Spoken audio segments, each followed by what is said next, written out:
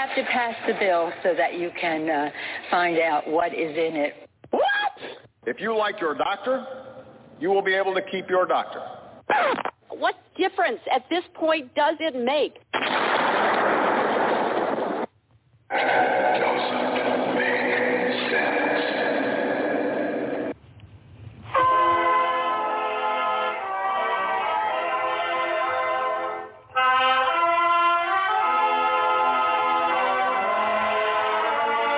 If you're looking to make sense out of what's going on in the world today, then you've come to the right place. Welcome to Southern Sense Talk Radio with your host, Annie, the Radio Chickie Bellis, and featuring Curtis C.S. Bennett and the most interesting guests that you'll find anywhere on Internet radio. And you can join the show and let your voice be heard by dialing 917-889-3675. So sit back, relax, and remember, Southern Sense is common sense.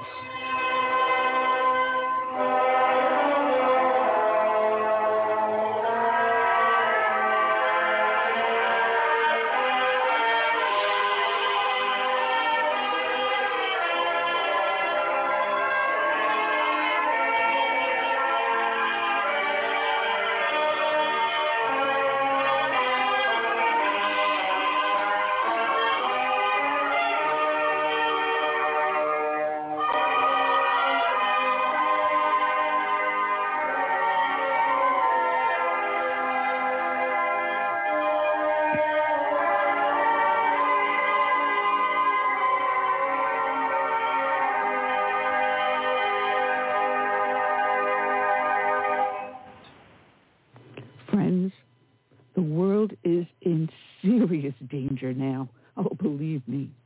Inflation is causing food prices to skyrocket, not to talk about the gas lines being closed down by this administration. The global supply chain continues to collapse, and with the coming food shortages, it will be worse than anything we've lived through. In times like these, what should you do? Well, go to my website, Southern Sense, put a dash in the middle, southern-sense.com, and click on the upper left-hand corner where it says My Patriot Foods, and invest in long-term emergency food shortages from My Patriot Supply while you still can. My Patriot Supply is the largest preparedness company in America with millions of satisfied customers, and I'm one of them. Their food lasts up to 25 years in storage.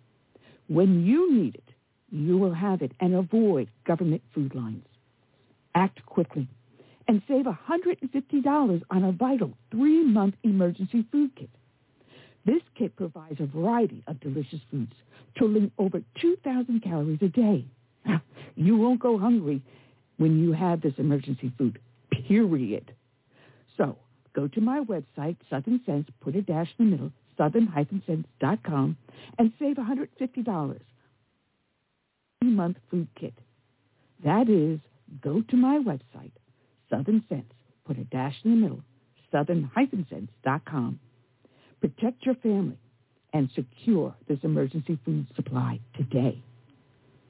Also, you can get other supply things there, which I bought is the water purifying system. So check it out. Go to my website, Southern Sense, put a dash in the middle, southern-sense.com. Click on the display in the upper left-hand corner for My Patriot Foods. Be prepared. Do it today. All right, and welcome back to another adventure here on Southern Sense, listening live on Blog Talk Radio, SHR Media, Global Enlightenment Radio, iTunes, iStitcher, Spreaker, YouTube, iHeartRadio, and half a dozen other places. I don't even know where I am anymore.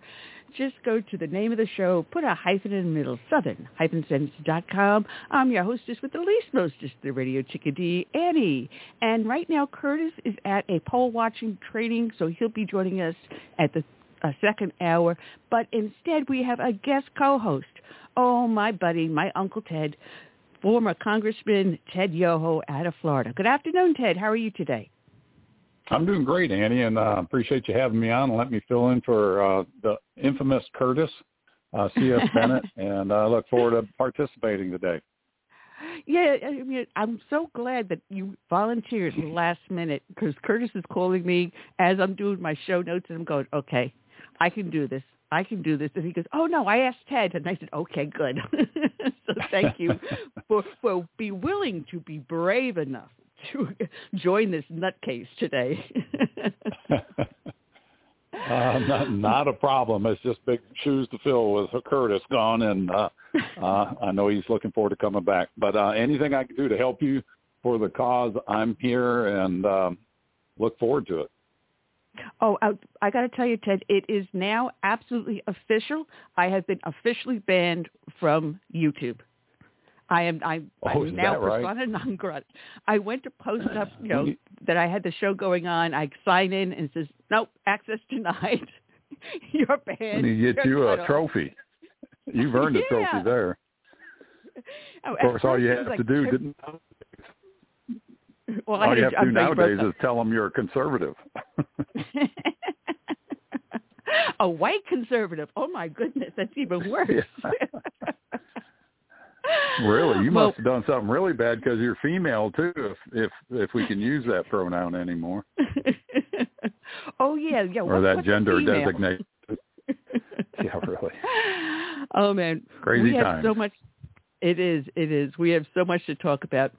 We have running for Congress out of Florida District 7, Colonel Calvin Wimbish.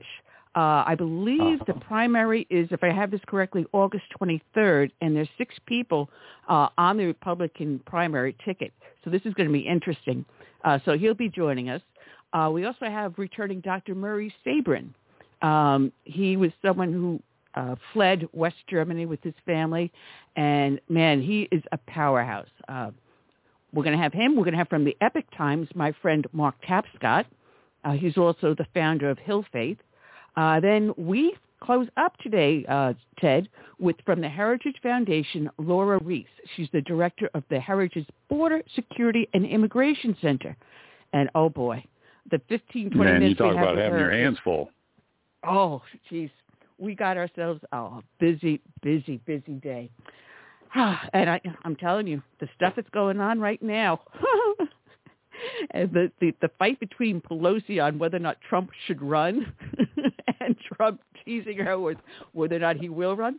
Oh, man, it's nonstop. We can do this show for 2 solid days and still have tons to talk about.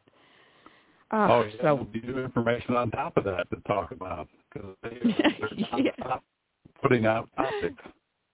Yeah, and finding where Joe Biden falls down next. Oh, geez. You can't make this stuff up. You really, really just can't make this stuff up. But those that listen to our show... I'm sorry, go ahead. No, I was listening to some of the newsreels coming out, and I told my wife, I said, this is like a Saturday Night Live skit. And we were laughing about it, but the sad thing is it's the administration, and they're serious about what they're talking about. But it was really like a Saturday Night Live skit. Like you said, you can't make it up. Or how about more like laughing, right? The fickle finger of fate is being pulled.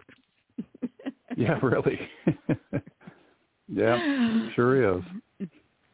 Well, those that listen to our show know that we start off each and every show with a dedication to a fallen hero. And this has been a horrible year once again for law enforcement officers. So today's dedication is going to go out to Police Officer Lane Anthony Burns of the Bonne Terre Police Department in Missouri. His end of watch was Thursday, March 17th of this year. And this starts off with From St. Louis Today. And it is by Kim Bell. And she writes, a man fatally shot one police officer and injured another at a Motel 6 in Bonne Terre. The gunman was then shot and killed when the officers fired back. The shootout happened around 12:30 a.m. when police were summoned for a disturbance at the motel at 1017 Highway K. 2 Bonne Terre officers walked towards the room, and 31-year-old James J. Emery came out with a gun, shooting at them, said Corporal Dallas Thompson of the Missouri Highway Patrol. Bonne Terre patrolman Lane Burns died at a local hospital about an hour later.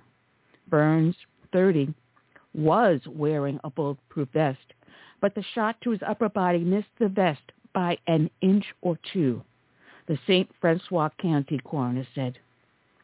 Corporal Garrett Worley with Bonne Terre Police was shot in the leg and taken by medical helicopter to Mercy Hospital, St. Louis, in Creve Coeur. Worley, 28, underwent surgery at Mercy and was speaking with department officials. Emery was killed by police. He lived in Maplewood and also had a recent address in Ironton, which is further south in Iron County, Thomas said. Emery was by himself when he shot the officers. Thompson did not know what sparked the shootout. Authorities are trying to collect background on Emery to find out why he was at the motel. Online records show no felony convictions in Missouri and no federal cases in Missouri or Illinois for Emery. Records show only a misdemeanor and a $118 fine for violating rules at a Missouri conservation area in Washington County. The Motel 6 manager declined to speak to a reporter about the shooting or say what disturbance brought the police there.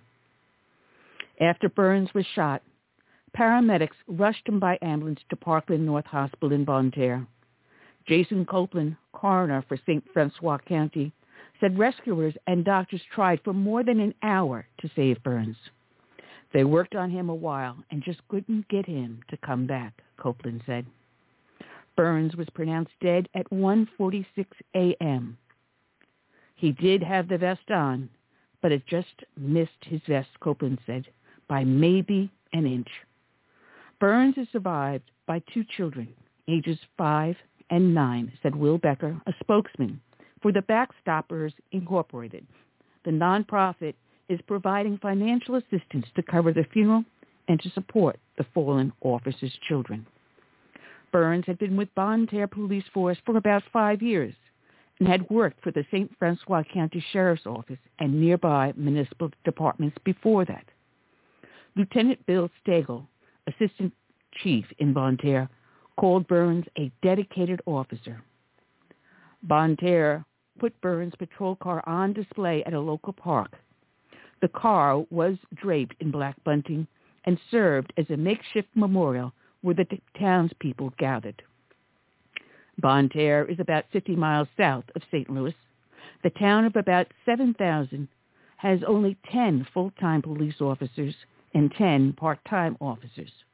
Burns worked full-time. After the shooting, the department sent all of its officers home that Thursday morning to mourn, and surrounding police agencies stepped up to handle the calls for him, Stagel said. Local departments made sure our community was covered. Amy Brennick, a part-time police officer for Bonne Terre, said of Burns, he would do anything for anyone, and he gave up his life for this town. Business owners in downtown Bonne Terre rallied around the fallen officer. Sherry House runs the Fancy Crow, a business along Highway 47 that sells household decor. She attached a black ribbon to her American flag. We're a small community, she said, and it's heartbreaking. A vigil was held on the football field at North County High School in Bonne Terre. And from the Joplin Globe, by John Hacker. Residents remembered former Carthage resident Lane Burns, the Bonne Terre police officer who was shot and killed in the line of duty just after midnight Thursday, March 17th, in that community. Burns was a Carthage native and a 2009 graduate of Carthage High School. Carthage Assistant Superintendent for Business, Matt Huntley, who was assistant principal at Carthage High School in 2009, said Burns was a nice, unassuming kid who involved himself a lot with our tech center.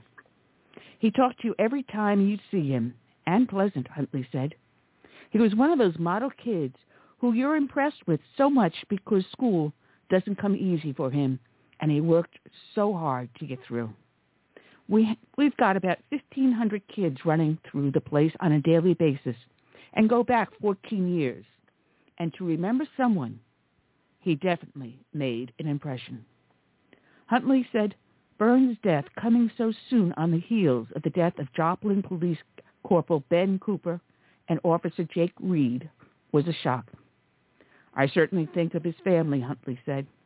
In the article I read, it sounded like he was on the way to getting married soon. And there will be a lot of holes in the Lanes family lives now that will never be filled. And that's tragic for a guy who was just doing his job. Danny Wilson, a Joplin photographer, said he first met Lane Burns when Wilson had started attending church at the Carthage Family Worship Center.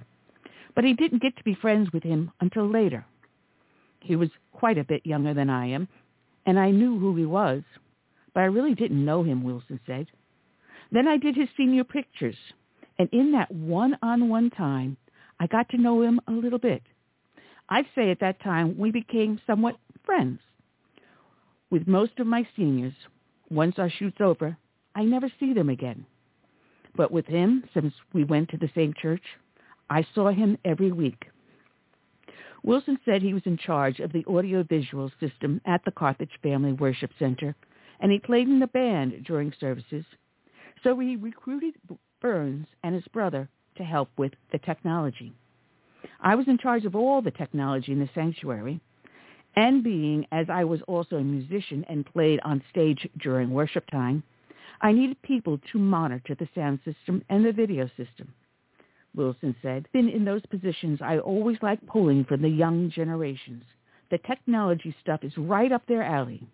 That's where they live, and they're very easy to adapt to it. The couple I had helping me quit, and that's why I grabbed Lane and his oldest brother to help me. They helped out back there for a year before Lane graduated and took off." Jeff Morris, a teacher at the Carthage Technical Center, said he remembered Burns and his brothers, even though it has been 13 years since he had them in class. They all kind of acted alike. They all kind of hung around together, Morris said. He said Lane was on his machine technology class and worked hard and found ways to get things done. He was one of those ornery good kids, Morris said. That's how I could describe him. He was kind of a practical joker, let's have a good time kind of kid, and that whole group was that way. Morris said he struggles when he learns that one of his former students has died for any reason, but Burns' death was especially tragic. When you have these kids day in and day out for 2 years, it's tough when something happens to them, he said. You bring these kids up through the years and you teach them and you push them along. You want them to be good citizens and you try to instill in them to have the work ethic, to go out there and be good citizens and go after the good jobs and make yourself successful in life. That is my reward, to see them in that kind of deal. So for him, being a police officer, it was a shock for me. I had no idea he went in that direction, but good for him. Today's show is dedicated to the police officer Lane Anthony Burns. It is also dedicated to all the brave men and women that serve as first responders, be they law enforcement, firefighters, or emergency services. We also dedicate to them all those who have served in the military from the birth of this great nation to today and into our hopeful future. We dedicate to them with a song by my friend Todd Allen Herndon. My name is America. May God bless each and every one.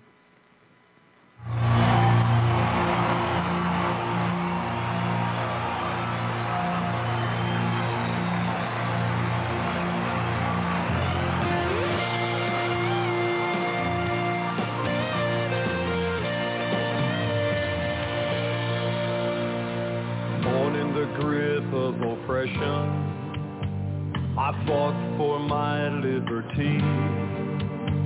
I paid with the blood of my people freedom has never been free. Now my door's always open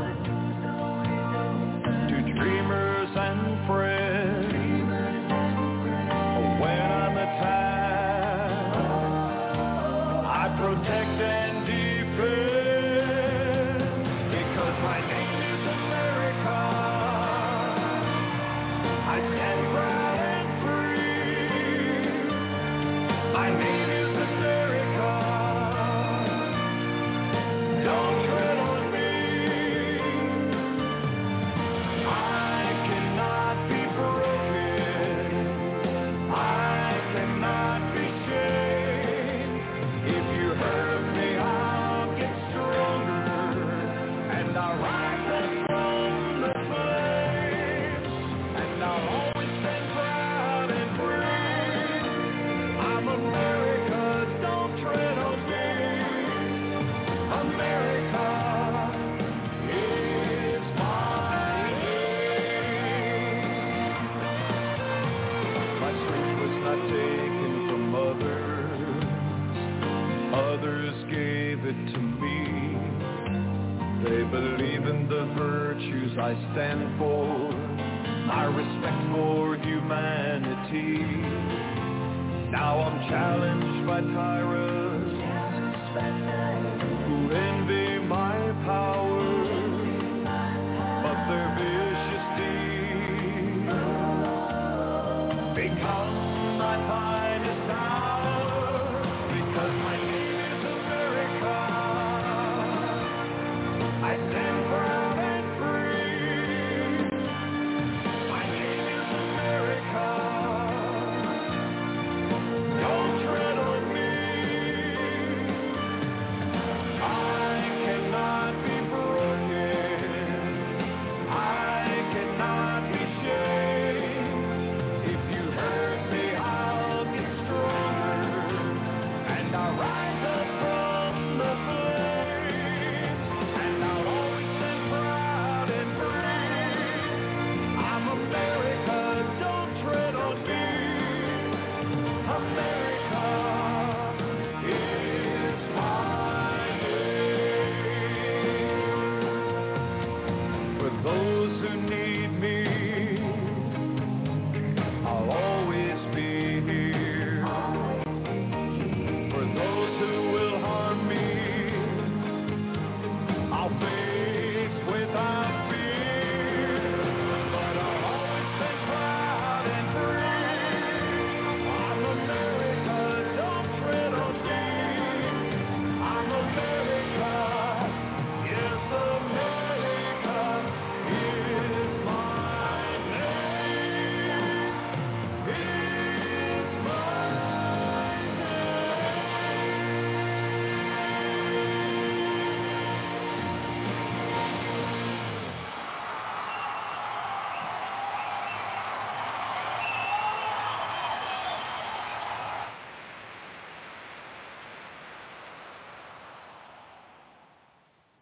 Live on Blog Talk Radio, SHR Media, Global Enlightenment Radio, up on iTunes, Stitcher, Spreaker, no longer on YouTube, but we are up on Twitter. Oh, yes, for that one, as well as Facebook, iHeart. Oh, the heck with it. Just go to the name of the show, Southern Sense, put a dash in the middle. You can also watch us on our homepage, Southern Sense. Put the dash in the middle, southernsense.com. My guest co-host today is former Congressman Ted Yoho out of the great state of Florida, the free state of Florida. Ah, Ted, oh my goodness. Yeah, we're happy to be here in the state of Florida where no mask mandates. And, I just got back from D.C., and it's amazing how different parts of the country react. And I was in the airport, and a flight came in from the left coast, and people coming off the plane all had masks on. There's the mindset out there. I was in Jacksonville, and virtually nobody had masks on unless they were, of a certain political persuasion, and you could kind of tell them, or comorbidity, I should say that, and I can understand that, and I certainly respect that. But it is just different, and I just want to say that was a great tribute and narrative for Officer burns. Those guys get up every day and put that vest on, and their family never know if they're coming back. And along that lines, when I was in D.C., one of the Capitol Hill police, we had a good friend.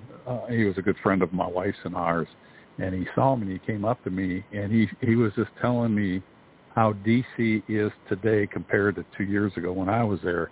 And he said, Ted, he goes, you just wouldn't believe it. He goes, you wouldn't think it could get any worse. He goes, but these people are mad at each other, the members of Congress, the staff. And he goes, we've had over 500 Capitol Hill policemen either quit or retire. And he goes, we can't hire them. We're hiring people. They'll be here for a week or two, and then they quit. And it's that feeling that the left has gone after the policemen are all bad, defunded the police department, and we expect these people to be there. And, if you look at the Pelosi's and that, they've got their security guard around them. If you look at the squad, and, of course, you being former police officer yourself, you know what these guys are going through. Yeah. Well, with that said, Ted, let's bring on our guest, Colonel Calvin Wimbish, who is running for the 10th District out of your state, Florida. Matter of fact, Kat Kamat has your seat. We had fun talking to her, and you promised you'd have her come back on, too. So, Colonel Wimbish, good afternoon, and welcome back. My guest co-host today is former Congressman Ted Yoho. Ted, hello, Calvin. How are you? I'm doing great, sir, and I just... Go ahead. One at a time. I just want to tell you how I admire you for getting into the race, putting your face into the blades of the fans that you're getting ready to walk into, but you're trained with your military career. So I look forward to hearing from you. Yeah, God has been great to me, and as a former Green Beret, Amen. And all the special ops guys, we know how to go into harm's way. We're the tip of the spear. And why not take some of that same experience and knowledge and fortitude that first responders and military guys who have gone to help others who are oppressed to be unoppressed. Now the time for me to take that skill and take it to Washington, D.C. and get rid of the squad by being part of a great A-team of, I believe, strong patriots who are believers and believe in Christ, because I know he's brought me through the valley of shadow of death too many times, that this is nothing compared to the war fighting that we've done. And I'm going to go and do what I can to help our nation rise again. And I thank you for thanking me and all who have served, who are listening, that this is a great year for us to get our country back. And God is my witness. If I have to be Cal the Baptist in Congress, they're going to have to cut off my head to stop from this grief that's going on. We're going to get everything back where it should be. Save the nation. Well, that's a huge amen to that one. Yeah. Well, it's funny because I turned off Fox News many years ago, and thank God I can get Newsmax and One American News. But as I was listening, it just occurred to me that it's a bigger crime to use the wrong pronoun than to go after trafficking of illegals. The sex crimes are going after that, the people that are getting murdered and raped, or to commit any serious offense. It's more of a crime to use the wrong pronoun. So, Colonel, how do we now lower this crime wave and get control of our republic? Well, if you don't mind, I think it goes back to how they changed the narrative, especially after the end of the Civil War, and so many wonderful, strong African-Americans became congressmen and senators. Many became millionaires along the way, but they kept it quiet. And then when all of a sudden you saw this shift in leadership in Washington, D.C., move from Republican to Democrats, because the narrative has gotten so overwhelming that people hear this and they start to believe it. Because I know there's a quote by Booker T. Washington that said, a lie doesn't become the truth, and wrong doesn't become right, and evil doesn't become good just because it's accepted by the masses. And the masses are controlling the airways, the TV, the newsprint, and the people are duped to believe that it's okay to put those as a higher value over stopping human trafficking, over stopping the drugs coming in, over securing our border. and they want our kids now to start worrying about pronouns and putting certain words before you say hello to someone, that you can't be respected, but you have to now have a mental, I call it mental enslavement, that you have shackles and chains all over your mind and body, that you are not able to relate to human decency as we know this Judeo-Christian nation was set up to be. And just because it hasn't come to each of us at the same time in equal amounts, there's no reason to set this up as the precursor to what I call socialism. It's going to be socialist. They're going to control us to say everything to include, don't even open your mouth if you're afraid or someone is afraid that you may hurt their feelings. It is ridiculous. You need legislation of legislators, both at the local level all the way up to the congressional level, including the White House, not to be signing off on stupid, because that old saying, stupid is as stupid does. And we've got a lot of people who have not looked at the reality of life. I'm sorry, but when you said that, that just made me think about exactly what's happening in our schools, and it's a shame. Now, I was interviewed by Tim Tapp last night, and I basically said the same thing. We've got to take the conversation back. We've allowed them to control it. We've allowed them to, and I'm going to say, bastardize our language. And now, by doing that, they have also now bastardized our educational system. We need to take it back, and we need a lot of mama bears and papa bears at the school board meetings. And I'm sorry, they see me coming, and they go, oh, no. And I was not blessed with kids, but yes, I will attend a school board meeting. Why? Because my tax dollars are paying for the education of those kids. And how my neighborhood turns out depends upon how those kids turn out. If I want a good neighborhood, a prosperous neighborhood, I want to make sure the best education goes to those kids, because I got to live here. And people don't understand that, do they, Callan? You're spot on. There's...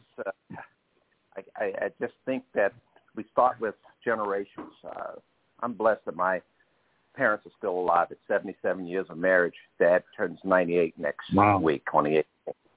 Oh, God and bless. He was an old farm boy, and Mom was a farm girl that all he knew was common sense and God sense. And when we went through the Woodstock generation, some of us stood up for America, joined the military, or became a policeman or a fireman, and did what we could to help our nation. He often had commented, there's the Woodstock generation and the non-Woodstock generation. The non was us who said, yes, sir, did our best. If we qualified, went into harm's way to save our country, our cities, and whether it was a fireman or a policeman. But then there was those who said, oh, forget about that. Let's just go free everything, free love, free this, free that, smoke this, smoke that. And we are now having some of the leaders who came out of that generation who are thinking the same way as they did back in the 60s. And it's a shame that it's all about power. And as long as they have the grip on how and what our kids see, what our parents see, the generation that accepts anything and everything, as opposed to letting the truth be the truth and teach only the truth and let integrity, and I call that the umbrella over everything. If you have integrity doing what's expected of you when others aren't looking, if you recognize that honor, respect, selfless service, as well as respect of others comes up with integrity, you don't have to think twice about, you know it's wrong, why do you do it? And yet we got people who keep passing rules, passing acts, leading up to laws, the regulations that go into law. And now we having to live under this stupidity. And if you say something that they don't like, they want to take things away from your rights, your First Amendment rights, your Second Amendment rights. Nobody wants to look at the Constitution. I carry the Constitution in my pocket. I tell everyone I meet, have you read it? They say, what are you talking about? I say, have you read it? And I pull it out, and I wave it at them. All the book has such a large amount of information. And most people don't even know. Especially those know they got the... I mean, I could go on, but you know what I'm saying. I've had the same exact pocket Constitution on me since 1976. It was given to me when we graduated from high school by my social studies teacher, and I finally had to retire it into my desk drawer here. So it sits here with me in my little studio. So I always have one with me, but because I kept on getting beat up in my purse, I now have it on my phone. And we can get them for free. And in fact, I encourage people to go to my website at votecal2022.org. Because everything that I'm saying, everything that I'm trying to do is all predicated on that foundation of God first, America first, and the Constitution. Well, I've got a question to you, Colonel, and then I want you, Ted, also to answer this. We have a shadow government, and one of our major problems, which Trump was attempting to tackle for every regulation that was passed, he would try to cut down too. But we have a shadow government in all these alphabet agencies that act like a law unto themselves. They don't care who is the administration, who is in power in Congress. They couldn't care less because they work independently. Now, Congress has the power of the purse string. Now, would you work diligently to bring back congressional powers to the 13 original enumerated powers and not anything further, thus cutting the purse string on the regulatory agencies such as the Board of Education, not Board of Education, what do we call it? Department of Education. Department of Education. Let's abolish that bad boy. The administrative agencies. All these administrative agencies that have run amok. Do you think, Calvin, we can do this to cut the purse strings and cut the shadow government apart? I think it's doable. I think it can be done. But right now with the rhinos and the dinos that are in there, people who claim they love America, they want to come to the center, whether center left or center right, which I believe center right is the right way to go. They're too afraid of their own shadows. And until we get a turnover in the legislative branches from Congress, both down to the state house and Senate levels, to the local communities, city halls, the commissioners, mayors, who just don't see exactly what you're talking about, we're going to still have the challenge of these agencies that have been delegated the authority by, everything from executive order to a mandate, and I hate mandates, especially when I see agents who want to work well within their agency. I've got a lot of friends in the different agencies. They're all the above. They're trying to do their job. When they go to their meetings and they are told, even though it's on the books, do not enforce, do not do this, do not do that. I mean, look at what's happening on our border with the Border Patrol. They can't even stop those who are violating our sovereignty. We can't have a sovereign nation, and yet we're out there letting them come into the nation, fill out a little piece of paper, and then let them wander throughout, many of which are never caught, that are the crimes that are being committed right now. Many of them are from illegals who have gotten here. We have no idea who they are and how they got here, where they came from. And yet the legislators who should have been making the decisions till now are not. They take their time off. They work less than a year, if you would, than most of us have to work our lives. And I say, we win this election, come up. If I get on the ballot, I'm on the ballot now for the 23rd of this month here in Florida. And I get across that primary before going to the general election. Get me to Congress and get guys like me and ladies like me who are willing to, hey, it's not about me personally. It's about our nation. We will get those rules, those laws. We'll get them revoked, changed, and we'll have enough, I pray, to override any veto by the current president, that we can start having people have the courage and the power to get beyond their fears, so we can change what we need in these rules that are hurting us, just like you described. Well, Ted, what advice do you have for? I was going to ask you what advice you have to give to Calvin here. Calvin, those are all great talking points, and you've hit a lot of that on the head, the nail on the head. There's an aversion to making a decision in Washington because of the next election. And what you're going to find out, and you probably saw this in the military, politicians are worried about their next election. Statesmen are worried about their next generations. And we're hoping you're a statesman. But the administrative state has growing because of Congress's usurping or allowing their power to be usurped by the administrative agencies and courts and, challenges in the court. And this goes back to two primary cases, Chadha versus INS. It was an immigration case, and the Chevron deference case. I don't want to go into those. People can look those up. But there's that lack of political willpower. And I say that because we had a bill that would have extended the Medicaid and Medicare and Social Security.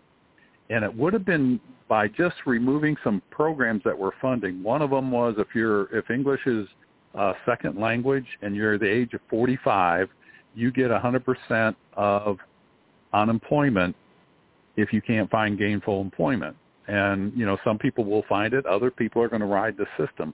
That was one thing that we wanted to get rid of. The other one was if you're a telegraph operator, from the 1800s, and can't find gainful employment, you can go on permanent Social Security disability insurance. It was SSDI, not Medicare, Medicaid. And then once you reach the age of 65, then you can go on Medicare or Medicaid. There was one other one. If you're a harp seal hunter and you can't find gainful employment of killing harp seals, you get on these programs. And there's people that are doing that.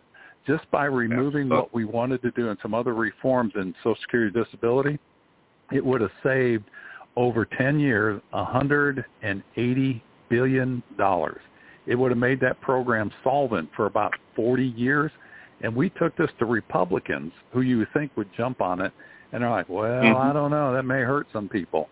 And it's disgusting when these people are more worried about their next election instead of the next generations. And you being a military person, there was that saying, damn the torpedoes, we're doing it anyways. You go out there and do it. The other thing you'll find, and this is something when you get in there, and I'm going to talk positive, when you get in there, you need to have the leadership, and you have that with your career. When I got up there, I asked John Boehner, I said, what's our long-term goal? And he goes, well, what are you talking about? I said, 5-10 years down the road. And he looked at me just kind of puzzled. He goes, Ted, that's a lifetime in politics, 5 or 10 years. He goes, our long-term goal is September. This was January, new Congress. I said, what's September? He goes, well, we got to fund the government. And so they don't have a long-term vision, and that's why you see them all over the map when they get in power. And that's something, when you get in there, if you can say, let's at least look 2 years down the road, because that's the length of a Congress. And I hope you can do well. I'm honored by everything you just said, and even though I'm going to the U.S.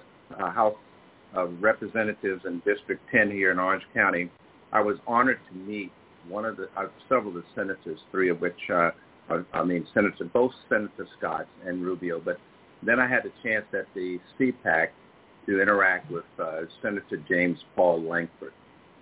Yeah. And he just is so full of the truth about what you just said and what we need to do of Oklahoma. But he speaks as I do. This is supposed to be one nation under God. And it's not about just tomorrow. It is about generations. It's about my children and my children's children, children's children. And the worst thing is to have your great-grandchildren look back and say, wow, you missed 3 or 4 generations of doing the right things right and doing it right the first time and passing laws versus continually doing the wrong things well and expecting us to have to go back and fix or undo what you knew was wrong when you started in the first place.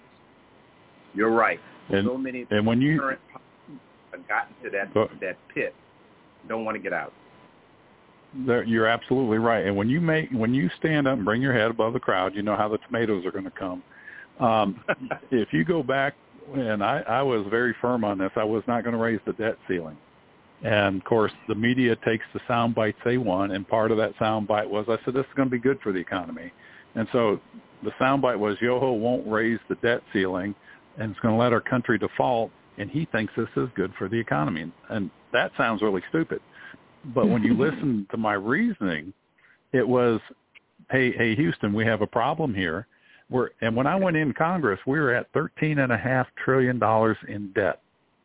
So me standing up and saying we've got a problem, we need to address our spending, and we need to get rid of the waste, fraud, and abuse in as many programs as we can. We have to have this favorite word that Washington loves is transparency and accountability, but they never do it. That's it. It's hard to do.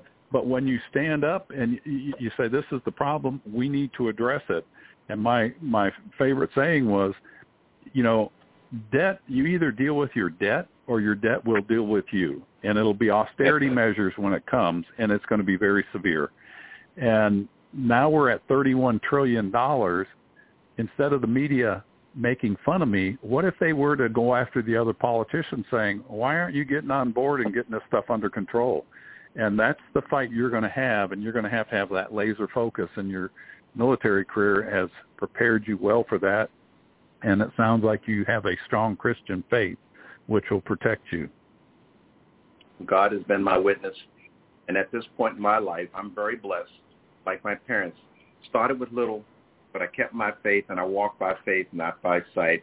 Yes, God has put things in my path, but every time a door closed, when I figured, wow, I just got blown out of this area of opportunity, He found 10 more. And then I had to make another choice. Which one can I have the greatest impact on giving back to a country that's given so much to me? So when I was there yesterday, by the way, I was at an inner city event called the Hobnob down here in Pine Hills, Florida. Yeah. And it was at the fairgrounds. And every representative or person who's wanting to be a representative, congressman, senator, to include mayors, all the way down, it was an opportunity to meet all the candidates. And I was able to walk out of there last night after they did the straw votes. And I was the number one of those guys who already had name recognition and experience. Wow, I was that's number great. For the Republican side in a heavily Democratic community. You're doing good, because it took me right to the end to get any of that. Well, Calvin, great. People came over and said, I'm we're going to be calling you. We're going to be calling you Congressman Colonel Calvin Wimbish. There you go. I just want to do for the people, God, like I told too many people last night. I'm a Christian conservative constitutionalist with common sense, and I'm going to apply that common sense. Yes, I'm proud to be a Frederick Douglass Republican, even though I look out, many people, they turn their heads when they say that. But if you understood what he was doing for you long before you started trashing for what he gave us, the freedom, that there is no more shackles and chains, and I said that, then you start to rise above your circumstances and not let your heart be troubled because you don't have exactly what you want. If need be, do 2 jobs, even if it doesn't pay enough. It's better than having no job or letting a job because you think it's not paying you enough walk by. Because somebody's going to get that job. Why not you? And when you call to arms, it's the thing I've always said, if not me, then who? If not now, then when? When, and right? If you answer the call, then get out of the way, because you're going to get crushed. Absolutely, absolutely.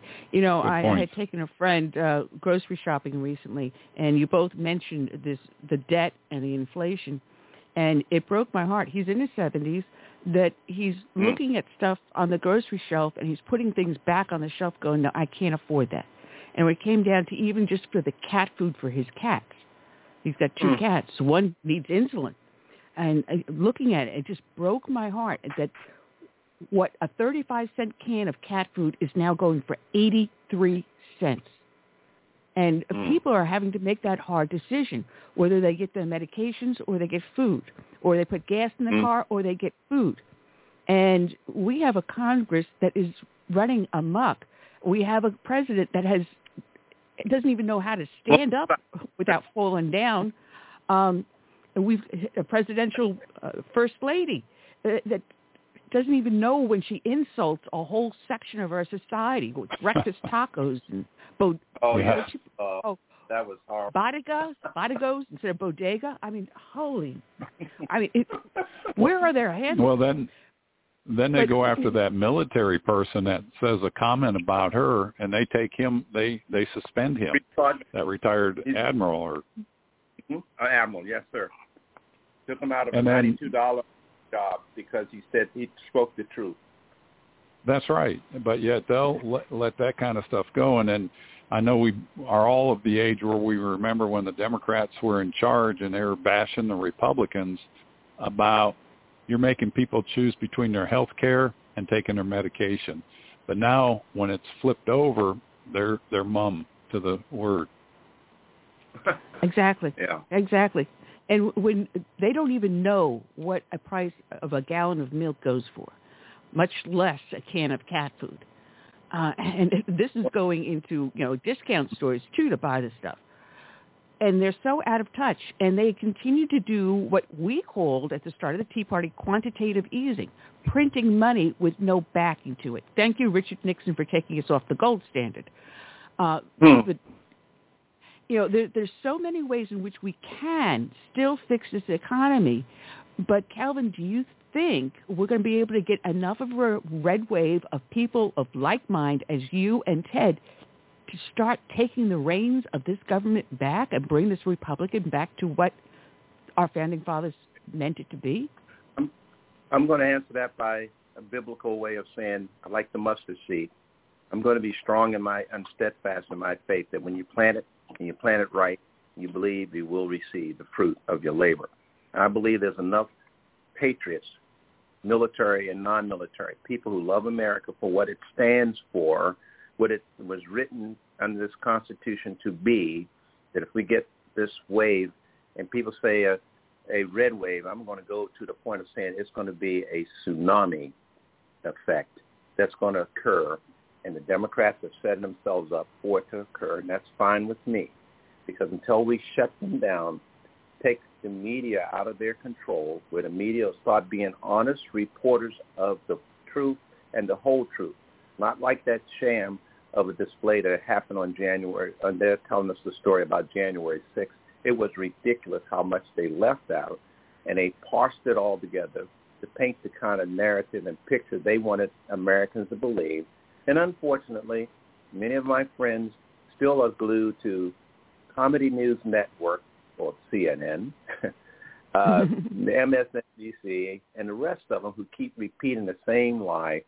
And they had the nerve to take OAN off of the network, and people had DirecTV and AT&T, and now you have to go out on the network and get it separately. But you only had 2 or 3 networks in the media. We keep saying the media, but there was some media that was good, Newsmax and the others. I'm not trying to promote them all, but Fox, they were trying to do the right things right. But all the people have now is the ones who've been boiling the stew in the soup of stupidity to listen to. And so they come out each day, and after the end of the week of hearing the same old narrative, they believe what Booker T. Washington says. Just because they say it doesn't make it true. And we have to break that up. So we're going to have a tsunami, I believe, in my heart. I've talked to and been receiving enough emails and texts from across this nation from other guys like me. And there's some, I won't mention their names, who are currently in place and said, we need help. And they're fearful. But I learned a long time ago, people don't know what's on the other side of fear. And remember a great general says the only thing to fear is fear itself. But exactly, the other side of fear is freedom. And we get freedom back to enact the right laws and legislation, then we can do the things for our people, the whole people, all the people of this nation. And we need to shut down this crisis of rising crime, rising prices. Let's find these little niches of people who are only here to hurt our nation. Put them in jail if they're wrong there.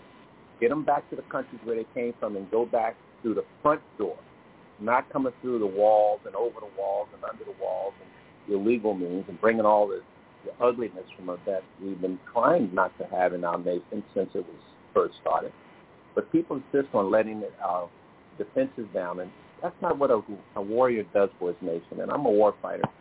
We're going to have to, like I said, I'd rather go into harm's way and give it my best and stand and watch the worst become our norm in our nation. Yeah, it's a mindset, a mentality when you know that while everyone else is running away from the fight, we're the ones that are running head first into it. And right now, my county council is not going to be seeing me coming, and when they do, Hurricane Annie's going to be exploding on them. You will really enjoy this. I think there's a lot of you, like you said, Mama Bear, Papa Bear, like that. Hurricane Annie. I got to write that one down.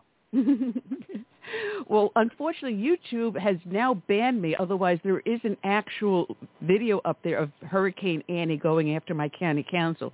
I hope I have it saved on my computer. But yes, Hurricane Annie, it does. They know when they see me coming, it's like, oh, crap, what now? You got to appreciate this. At the height of the pandemic, they voted themselves a raise, a rather hefty raise. While people are being laid off because businesses are closed for the mandatory lockdown and everything else that was going on during the onset of the pandemic, they vote themselves a raise. The newest thing is that they want to preserve the open space, the nature of our community, which is a really great ideal. Well, the way they're going to do that is to raise taxes so that they can buy up all this open space, thus taking it off the tax roll. So because they will not enforce the laws and regulations that prevent overgrowth, overdevelopment, or development that is not suited to our community, instead of using what is in place and doing their job, they take the easy way out. They get us to pay for it while we are having a hard time paying for gas, medicine, and food, so increase our taxes so it makes it even harder to buy that. So they can take the easy way out and say, oh, look at a marvelous job we did. We stemmed the overgrowth. This is what you're going to be dealing with when you hit Congress. It's that mindset that has gone up the food chain. And, Calvin, you're going to have yourself one heck of a fight. I love it. I love it. Good. You know, when they say fight, I told a young man yesterday, they talked about January 6th. The president didn't tell them to go fight physically, to go and disrupt, destroy. There were people that were implanted into the crowds, and those who know the truth, they will be exposed, because I believe those of us, when we are able to have the majority, and one of the first things I'm going to legislate for is to unseal and reveal the truth behind the entire story as to what is not being told the public today.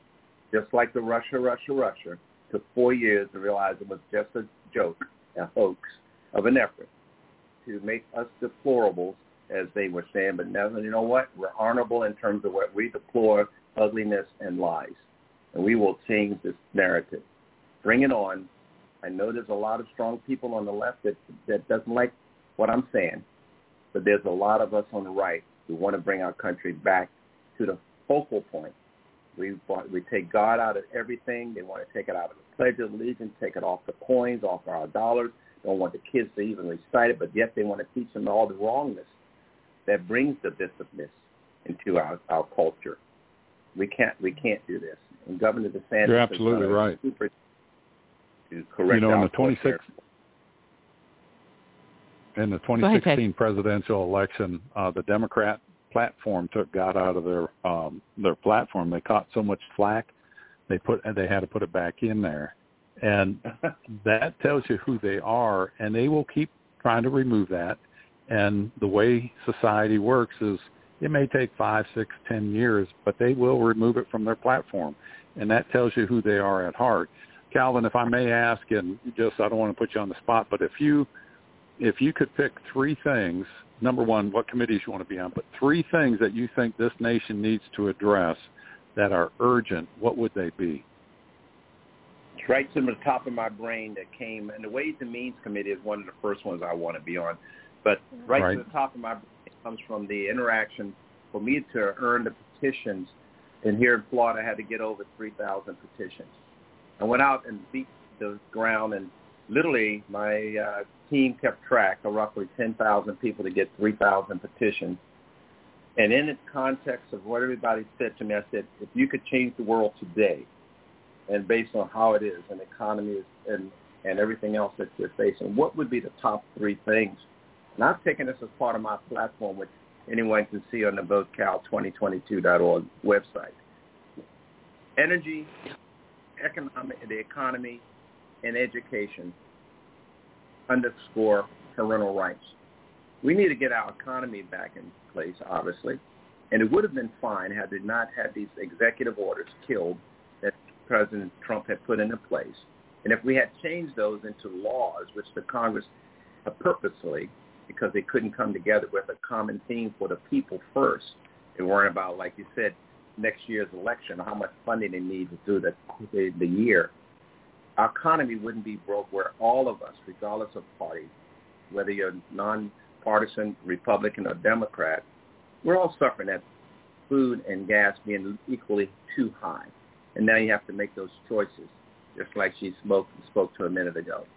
When you have to now have to say, go ahead. All right, I'm sorry, because I got my next guest in on the studio here. Yes. But people can help you with your campaign by going to votecal2020.org. There is a link up on the show page so that when people listen in the archives or as they're listening now actively, they can click on it, look at your platform, look at what your priorities are, which is also our nation's security, and help you with your campaign and push you over the top so that you become the next Congressman from Florida District 10. Absolutely. Well, let me correct that. VoteCal2022.org. Oh, I apologize. Yeah, 2022. Boy. I got to be a good listener as well. I'm always told that too. 2022.org. And I just love to tell the folks, listen, the A in my name is for America First. And in my mind, American God Anonymous, because we need him in our country. And the L means loyalty to that flag that I took the Code of Conduct, Article 6, and swore upon my life to do the right thing in integrity, honor, respect, and never lie, cheat, or steal. I'm not going there to steal anything from my constituents. Elect me, and I promise you, I will do the right things right and do it right the first time. Well, God bless you, Calvin, and good luck. Best and we'll luck have to you back. We'll have you back. Thank you. I look forward to talking to you, Ted. Check my website and be in contact. All right. Will do. Well, Thank you, and good luck. All right. Well, now, see, we made a hookup here, Ted, former congressman to a future congressman. Let's welcome That's Ted right. onto the show, Dr. Murray Sabrin. I misspelled his name in the studio, but that's all right. Dr. Murray, we have with us as a guest co-host, because Curtis will be joining us at 3 o'clock, Congressman Ted Yoho. Well, Kat Kamak now has his seat, but he is my guest co-host today. So welcome, Dr. Murray. How are you today? I'm doing great. Thank you for the invitation to discuss critical issues facing the country, to say the least. That's great. I look forward to hearing from you, and it's an honor to have you on. Well, thank you. It's great being with people who understand what's going on, and we'll talk about the solutions rather than complaining about what's going on. What I've been trying to do in my writings over the past 45 years is to present common sense solutions, whether it's on the economy, foreign policy, social issues, that I think most people will accept as the best way to deal with and have a harmonious society. Well, Dr. Murray, the last time we had you on, we were talking about your book, Navigating the Boom-Bust Cycle, which people can find up on Amazon or on your website, which is your name, Murray Sabrin, SABRIN.com. But you've got a new one coming out, which is called The Finance of Healthcare, Wellness and Innovative Approaches to Employee Medical Insurance. That's a mouthful. When is that due to come out? That's coming out in the fall. I just got an email from the production editor saying it's now in the queue to get ready for typesetting. And so it's a process, as you know, that they go over everything line by line to make sure all the dots are, all the I's are dotted and all the T's are crossed, and get ready for production. So I'm hoping that'll be out early October, November. And the other exciting thing I'm working on is my autobiography, which is a political journey from the time I came to this country in 1949 as an infant, when my parents became U.S. citizens in 1954. I became a citizen in 1959, and my political journey from basically a liberal Democrat in the 1960s to a libertarian in the 1970s and beyond. Well, Ronald Reagan was one who embraced libertarianism, but he was able to bring it into the Republican Party to show them how much there is a similarity between the two, and he did it so magnificently.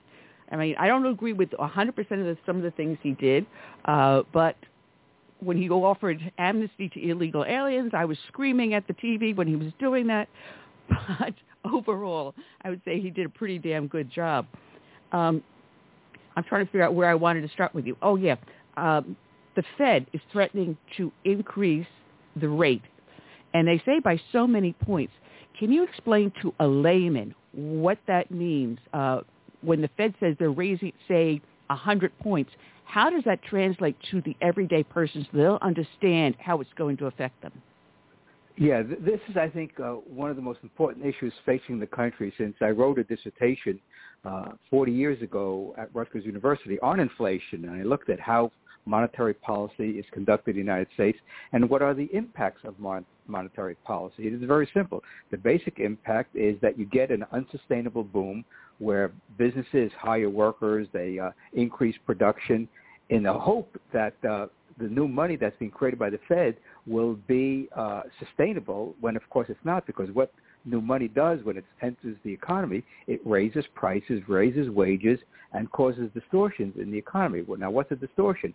Well, we saw this in the housing bubble. That's a distortion where there was so much demand for housing and prices went through the roof that eventually the bubble burst. So a boom that the Fed generates creates an unsustainable bubble. We saw that in the dot-com era. We saw this in the housing bubble. And now we have what people have called the everything bubble. Everything's been inflated, from cars to collectibles to artwork to housing. Food prices are going through the roof. Gasoline prices, everyone knows, has just skyrocketed the last year 60%, which is unfathomable that we would have such a huge increase in gas prices. So when the Fed does that, by creating new money, that money has to go somewhere. It goes into the pockets, first of all, of the banks. They're the initial recipients of the new money. That money is then loaned out for housing and business expansion. That money then diffuses through the economy, spreads through the economy, and we have good times. These are the good times that don't last forever. Now, we could have good times that last forever, but that's a separate discussion. But let's talk about the Fed. But for the Fed to do what they do is they pump money in, they lower interest rates, because when they pump money in, they drop the interest rate on short-term borrowing. And so the banks have an incentive to lend money out because their cost of money has gone down, and they make the difference between what it costs them to get money from depositors to what they get from borrowers. And so that's the spread that banks work on. That's called net interest margin. And when the economy is rolling, they make a lot of money. So when inflation heats up like it has the past year, the Fed gets very nervous because people are upset about the higher prices. And so what the Fed does, it starts withdrawing money from the banking system, and that tends to raise interest rates, which is what has been happening for the past 6 months. And so the Fed said that they're going to raise interest rates a half a point, 3/4 of a point, maybe even 1 percentage point. What that will do is raise short-term interest rates. It raises long-term interest rates, so that will cool down the housing market. And we're starting to see softness in the housing market around the country. In fact, we see the housing stocks, companies, the stock of companies that are publicly held, like Lennar and Pulte and D.H. Horton, they've come down tremendously since the beginning of the year because it looks like their profits are going to be really shrinking this year and into next year. So what you have now is basically an unsustainable boom that's unwinding. Now, the question is, how long will this boom last? Now, there's some evidence that this recession is already here. Last year, I wrote an article saying that I believe the recession will start next year, and we can discuss why. But right now, we have strong employment. There are 11 million unfilled jobs in America, which we never have at the beginning of a recession. Usually, you have jobs contracting, not available for the average person. So you have a very strange situation in America where the economy is contracting to some degree, I mean, especially in the housing sector, the automobile sector to some degree as well, and retail sales are somewhat shaky because as prices go up, people start to withdraw from the marketplace because they don't want to pay higher prices. They want to wait till prices come down or at least level off. So you have a situation where the Fed says they're going to raise rates to cool demand in the economy, and that will spread through the economy, and so we will get a contraction in economic activity somewhere down the road, and it could be pretty severe, like we saw in the housing crash of 2007, 2008, where the economy took a big hit, especially in the housing sector and all the industries related to the housing sector, like the banks and the brokerage firms and companies like that. So this is what's been happening since the Fed was created. They gave us an unsustainable boom in the 1920s, and that led to the Depression, which was exasperated by Herbert Hoover's policies and FDR's policies. So they took a depression that should have lasted 1 or 2 years at the most, and they turned it into a decade-long phenomenon, which was unprecedented in American history. Now, we haven't had anything like that since the 1930s, but the point is we've had these very severe downturns. And my book, Navigating the Boom-Bust Cycle, provides guidance for business owners, entrepreneurs, CFOs, CEOs, of what to look for as the economy unfolds so they can make the best out of it instead of having to maybe go to bankruptcy or to just go out of business because business conditions get so bad that that the demand is not there for their products and services. So where we are right now is we're nearing the end of this cycle that began in the depths of the housing bubble crash in 2009, and we've had a decade-long expansion, except for 2 years ago when we had the COVID implosion. That was not a typical recession. That was basically caused by the lockdowns, and so the economy collapsed in the first and second quarter of 2020 and then recovered substantially as the economy opened up. But right now we're in a classic business cycle downswing that should begin, I think, no later than next year, but it's possible it could happen this year. Well, Dr. Sabrinka, go ahead. Oh, I'm sorry, Ted. I was just looking at stuff that was going on in my local area, my state here in South Carolina, and we've had a huge drop this quarter in housing sales compared to what it was, previously. And we're talking double-digit drop, where we're now in the negative on housing sales, where we were in the positive. So we're already seeing the closing in the housing market. It's no longer a seller's market. It's going to start becoming a buyer's market because prices are, when it closes like that, housing prices are going to drop. Now, for an average individual, the plain Jane like me, I'm retired. I'm not a business owner any longer. I'm not out there in the job market any longer. But I did something very smart, which is I dropped a lot of my high credit cards and other loans. I dropped them through a refinance, also dropping how much I'm paying monthly.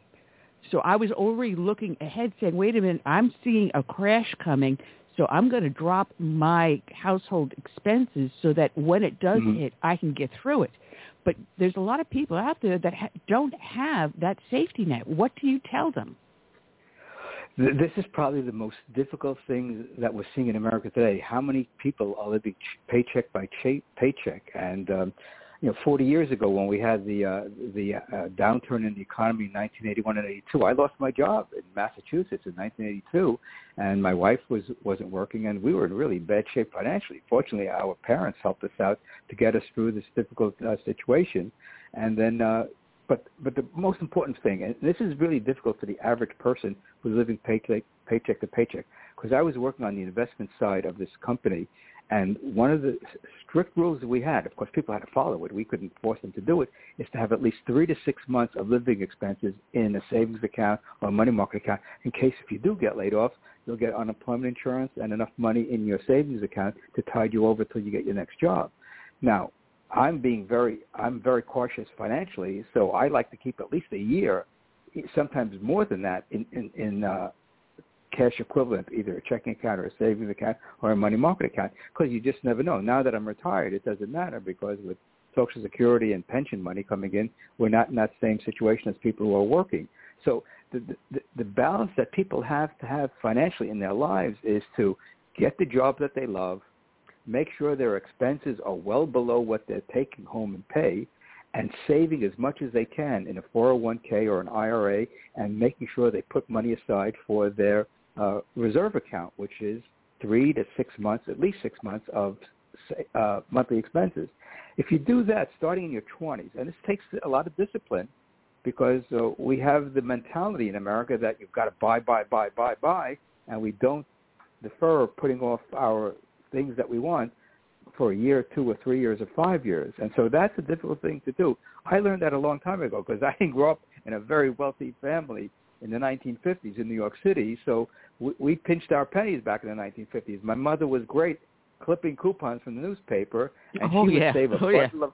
I still do. She would save a bundle of money, and when she moved to New Jersey after she retired in the 1980s, she taught the women whose children she was babysitting for how to clip coupons, and they thanked her so much for that because if you could save $10, $15 a week from clipping coupons over many years, that adds up. There's a woman in New York City who used to be on TV a lot, on Regis Philbin's show back in the day, and she literally put her kids through college for the money that she saved by clipping coupons. And you can do it. You can save money by buying smartly in the supermarket or in the big box stores and clipping those coupons and looking for every bargain that's out there. And that takes work. Yeah. That's sort of a part-time job that – here's the beauty part of that part-time job. You don't have to pay taxes on it. So this is tax-free money. No, I always look, when I go in there with the coupons, if I save 10%, I said, all right, I did okay, but I can do better. But I was showing a friend of mine when he was trying to decide which product to buy, what was the best value. I'm telling him, trying to explain to him how to look at the unit cost. Don't look at the total dollar cost. Look at the unit cost. Because if you're going to have to come back and buy it again, you're spending twice as much money. And that's something else people don't understand.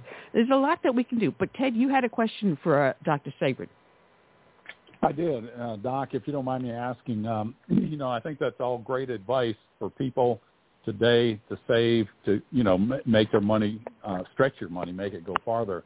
But I read that 80% of all U.S. currency today was printed in the last 2 years. And my question to you is, do you have a feel for how much that money has been devalued in the last 2 years and how much that has contributed to the inflation we see?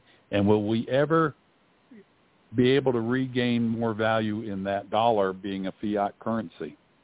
Yeah, that's a great question. I mean, you look at 2020. 2020 was really one of those unique years in American financial history.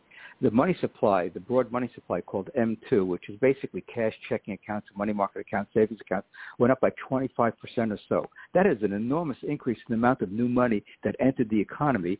And what did that cause? It caused the inflation we're now seeing today, and wages going up less so than prices going up. And so that money's in the system. It hasn't been taken out. So that money's sloshing around in people's checking accounts, savings accounts, what have you. And so that money is being used to bid up goods and services around the country. And, of course, as companies see their costs go up, they try to pass on those costs to their consumers.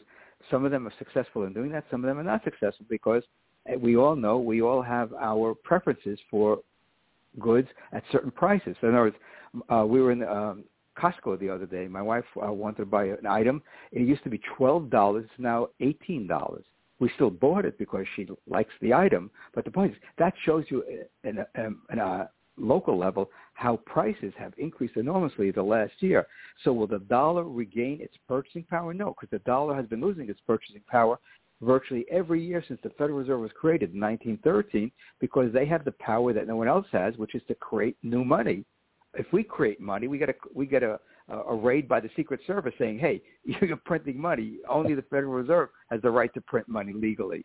And so that's the dilemma we have, and rightly so. If we all printed our own money, we would all print that $100 bills ad infinitum to buy the things we want. Sure. So the point is, by having a money monopoly at the Federal Reserve, they think they can manage the economy by their policies. And that's, I think, one of the greatest fallacies in economics today is that everyone across the political spectrum, everyone in the business world thinks a central bank is necessary. Well, what's the word for central bank? It's a form of central planning. And we know central planning doesn't work. So central banking is really an extension of the notion that somehow people on the top of the political and economic totem pole in Washington, D.C. can determine the outcome of a $20 trillion economy, which is what the U.S., by manipulating interest rates. It just doesn't work because we have the history of the Federal Reserve. The economy works so well in a free enterprise environment where buyers and sellers get together and prices, and this is the thing that economists don't understand. In a free enterprise economy, in a free market economy, prices go down because as the supply of goods and services go up and you have a basic money supply that is virtually stable, prices have to come down. And I first but I understood that when I was a kid in the 1950s when color television was introduced in the marketplace, and it was $1,000 in the mid-1950s. That was an enormous amount of money. That's comparable to $10,000 today. And so I said to myself, as a little kid in elementary school, I said, why would anyone buy a new product at that price? You wait till production revs up and prices will come down. Right. That's exactly what's happened to television, to other high-tech products over the last 30, 40 years. And this is the beauty of the free enterprise system that the people in Washington completely don't understand, and neither do most economists. No, I agree with that. But in today's market, can there be an adjustment of the dollar gaining more value with 80% of the money being new money since 2 years ago? So it's had to depress the value of that dollar. And I don't know at what point it just is a point of no return where, a dime back in a dollar back in the early 1900s was $1. Today it's worth probably about 4 or 5 cents. Right, and correct. I look at that next generation, if we got 80% more money diluting the money that was already out there, I don't know if there's a point of no return or if we've reached it or if we can get out of it. What's your thoughts? Well, here's what I thought. When I started learning about this in the 1970s, when I was doing research for my dissertation about inflation, I started reading all these histories of monetary destruction around the world. Countries that have gone through monetary destruction, the most famous one being Germany after World War I, where there are pictures on the web of people having wheelbarrows full of money to go to the store and people using the money as wallpaper or burning it into the furnace to heat their homes. And so that is an extreme example of hyperinflation, which we saw in Zimbabwe, in Africa recently, where they printed up $100 trillion notes in Zimbabwe. We're seeing it to some degree in Venezuela now. I have one. Where they're just printing I have one. I have know. one in my wallet. It's a great collector's item. And so when I first learned about this, now the dollar is unique because it's the world's reserve currency. What does that mean? It means that other countries have to use dollars to buy oil and commodities in the international marketplace. When I started learning about this, the conclusion I reached is, as long as people around the world accept the dollar will not decline like it did in Germany after World War I. People will still use the dollar, and it'll be sort of a drip, drip, drip of losing value every year, 2, 3, 4, 5%. Of course, the past year we've lost 9% in purchasing power, according to the Bureau of Labor Statistics CPI measurement. So the dollar is going to keep on losing its value. The only way the dollar will gain in value if the Federal Reserve starts deflating the supply of money and credit in the economy, and that really hasn't happened since 1929, 1932, when the money supply shrank. The stock market crashed 89%, and everything came crashing down. But the dollar is going to keep on losing its value as long as we have the Federal Reserve, because their whole mindset is they've got to create money over the long term to prop up the economy. The economy doesn't need propping up. That's another myth, is that the economy, a free market economy, works exceedingly well because the price system, Economics 101, balances supply and demand. And so if you understand that, then you don't need a central bank to try to manipulate the interest rate or try to... I sure wish, go ahead. I sure wish we could have had you in a conversation with Jerome Powell back when I was in Congress about 4 months into the pandemic, because he just was talking about how we had to print money, how we had to do all this stuff and get this money out there. And my argument was with what you said. And, here we are 2 years later, and of course it's a mess. This is so predictable. I mean, in 2020, when I saw the money supply numbers going through the roof, we know there's a lag between the time the money is created and the time prices rise, it usually takes about a year or so for that new money to spread through the economy, raising prices. And we're seeing it here in 2022. We saw it at the end of 2021. And, they're blaming it on Biden. And I think that's a little bit unfair. As much as I dislike what Biden represents in terms of policy, it's the Fed, stupid. I mean, I've been writing about this for 45 years. And, before, as you know, Ron Paul used to question Greenspan when Greenspan was chairman of the Fed and Ron Paul was a member of the House Financial Services Committee. And I read Greenspan's great essay from 1966, Gold and Economic Freedom, where he lays out this case that the Fed is the creator and the stabilizer of the economy, creator of money and the stabilizer of the economy. And yet what does Greenspan do 19 years ahead of the Fed? He creates two bubbles, the dot-com bubble and the housing bubble. And so people, and the thing is, Greenspan should have known better because he was writing about this back in the 1950s and 60s. And so when he became part of the Fed, or the head of the Fed, he just basically accepted the institutional role of the Fed of being the manipulator of money and credit and interest rates. And here we are in 2022 when we have the worst of both worlds. We're heading into a recession. Prices are rising at double-digit rates. No matter what the CPI says, prices are going up through the roof of things that people buy, gasoline, utilities, food, clothing. The only thing that's going down are high-tech items. I mean, to give you an example, this is the thing I'm writing in my autobiography. In 1968, when I got married, we bought a black and white 15-inch TV for $100. $100 in 1968 is comparable to $800 today. You know what kind of beautiful high-definition television you could buy for $800 today? Yeah. That shows you the power of the productivity of the high-tech sector. And this is why I've been promoting free enterprise for the last 45, 50 years, since I really began to understand it in the late 60s, early 70s. And I said, if we go down this road, one day when the dollar is no longer accepted, it becomes checkmate, because then what do foreigners do with all the dollars that they have? They're going to cash them in for gold, silver, real estate, you name it, because they don't want to hold dollars anymore. And the Fed and I think we're real close to that. You know, I sat on Foreign Affairs, and one of the things that our government was doing just left and right was putting sanctions on people and countries and people in countries. And I argued against that and saying, you know, you're throwing these things around. People are going to become immune to them. They're going to work around them, and it's going to take the dollar out of the petrodollars. It's going to collapse the dollar. And there were some people that agreed with me, and other people just kind of laughed, oh, that'll never happen. But I tell you what, ask Venezuela if that happened, and you know, all these other countries that have failed. And you know, it's there. If we don't get the right people in there to do the right thing and have a backbone to say we're going to stop this craziness, and God bless the people that are running that will be willing to stand up and fight that. Well, Dr. Murray, I have a question. I'm sorry, talking about the value of the dollar. Yesterday, it broke that the dollar for the first time since the creation of the euro now equals a euro. So are we already seeing the start of the dollar to collapse at this point? Because that's going to change the trade, I'm trying to think of the proper word, dynamics of goods and services between Europe and here. Yeah, this is an example of the world that we live in since 1971 of fiat currencies, where each currency is basically an IOU of each government instead of having the currency backed by gold, which is historically what happened in the 19th century and early 20th century.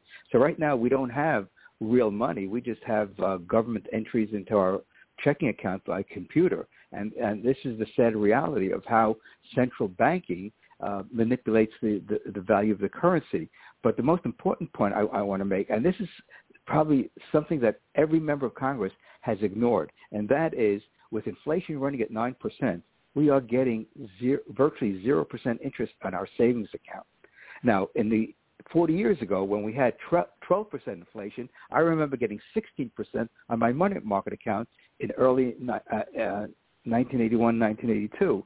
Now we're losing 8-9% a year of purchasing power on our savings. So if there are trillions of dollars in savings in the banks and money market accounts, the American people are losing hundreds of billions of dollars in interest because of the Federal Reserve's policies of suppressing interest rates. This is probably the greatest financial scandal in human history, and no one that I've seen in the Congress standing up for the American saver. And this to me, and where is AARP with all their members who have savings accounts and they're not getting anything on their savings? Where's AARP screaming at the top of their lungs? Our members are getting literally the financial disaster that the Federal Reserve has created by suppressing interest rates. And this is why I'm doing what I'm doing, is trying to get on as many talk radio shows as possible to sound the alarm and to let people know that it doesn't have to be this way, but we need a readjustment. We need clear thinking in Washington. We need to have the truth about money and banking in the United States, and get the federal government out of the economy as much as possible, because we know they don't create the goods and services people want. It's the men and women entrepreneurs on Main Street and in the large corporations that are doing so. And so that's why I believe in free enterprise and all the good things that come with it, namely entrepreneurship. I mean, the entrepreneur is the hero in America. It's not the people in Washington, D.C. It's the entrepreneurs who know what people want, the goods and services that people want, and keep on doing that at lower and lower prices. And so the point I've been making recently is that the reason inflation has been subdued the last 40 years is because of WAC, Walmart, Amazon, and China. They're the three entities that basically have made it possible for the American consumer to buy goods at relatively low prices over time. And remember, China was not important to the world economy 40 years ago, and so all the money that the Fed created in the 1970s under the Carter administration, under G. William Miller, that money stayed in America, and that lifted prices enormously in the late 70s, early 80s, whether it was real estate, whether it was commodities, whether it was other products, goods and services. And so now the Federal Reserve has an outlet for all the new money that's great, because we're buying stuff from China and Southeast Asia and Europe. And so that money is sloshing around the world economy, and prices all over the world are just going crazy. There's a supplement to the Wall Street Journal today of real estate, and it shows prices are just astronomical in parts of the country, that there are some parts of the country where I can only afford a doorknob of some of these houses. I mean, think about $10, $20 million for houses that years ago would probably have been $1 or $2 million. You brought up something really important, the free enterprise system, and it's under attack, and there's a political party attacking it, and they like to call themselves Democrats. I have another name for them. And then you also said that the free enterprise system is really what's built the small businesses and built their economy and made it strong. But there was a president not too long ago says, you didn't build your business. If you think you built your business, you're crazy. The government built it, and he's the one that's leading that charge against the free enterprise system. And until we get rid of that mindset and elect people that will push back on that, we're going to go through some tough times. Oh, there's no question about it. The word that really annoys me to no end is when AOC and the rest of those left-wingers in Congress talk about the greed of business people. Well, what of the greed of government that keeps on spending money like there's no tomorrow? Your favorite person, Ted. I can't speak of AOC. I'll get in trouble again. No, but when I hear her say things that is just so off the wall, and she was an economics major, that shows you what economics teaching is like at the college level where she went. Yeah, but really. If she knew anything about economics, it's supply and demand and prices and entrepreneurship, and having a stable monetary system where people are confident in the future value of the currency, which of course is not happening today. And so when people like that talk about healthcare as a right, no, it's not. Healthcare is a service, just like any other service. Admittedly, it's an important service, but so is food. So should we collectivize? Man, I love to hear you say that. I mean, it's absurd. It's absurd about this notion that there are free goods out there. The only free good is air. And if you want air-conditioned air, that's not free. You need air conditioning to get cool air in the summertime, whether it's in South Carolina or I am in Florida. So the only free goods is that the air that we breathe outside our home and in our apartment. But otherwise, everything has a price. Everything has a cost.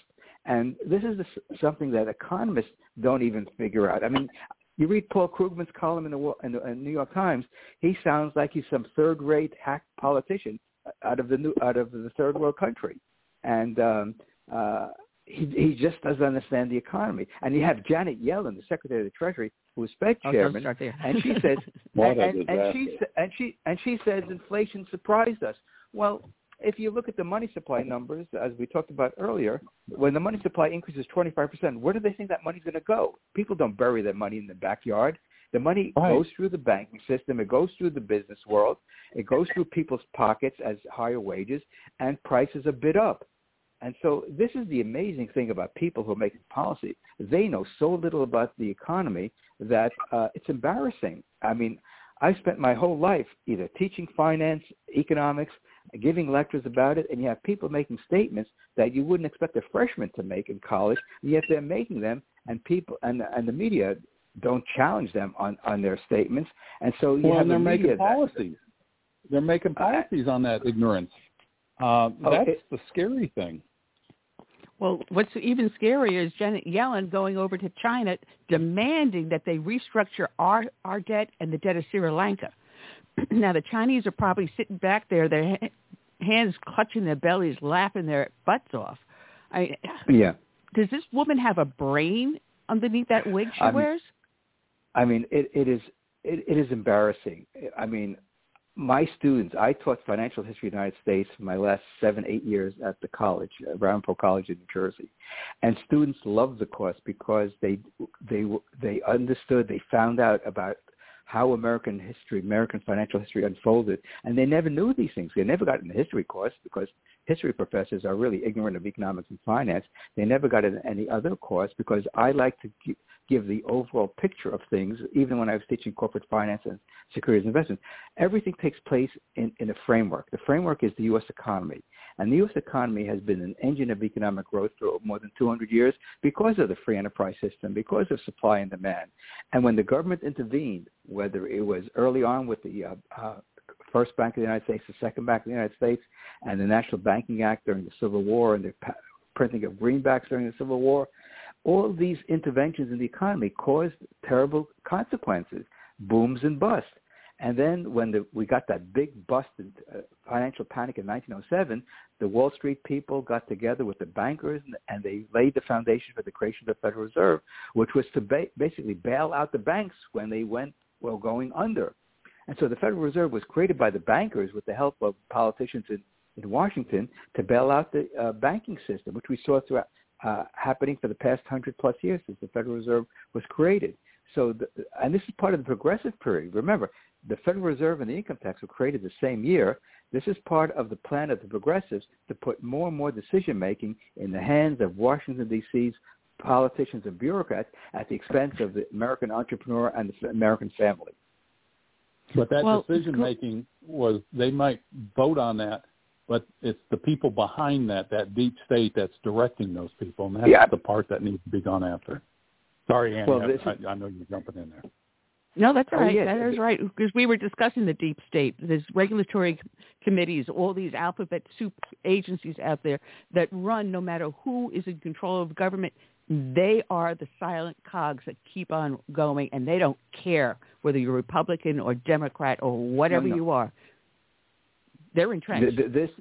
This is the administrative state that people write about. These are the people that are part of the permanent bureaucracy that make rules and regulations that the rest of us have to follow, whether it's the FDA, the Federal Drug Administration, the IRS, and these other alphabet soup agencies. They just run havoc over the business community with their rules and regulations, which is another example of a tax, because if a business decision maker, business owner has to follow some rule and regulation that doesn't do anything to provide goods and services to the consumer, that increases the cost structure of businesses, and that means their either profits go down or they try to pass on those costs to the consumer.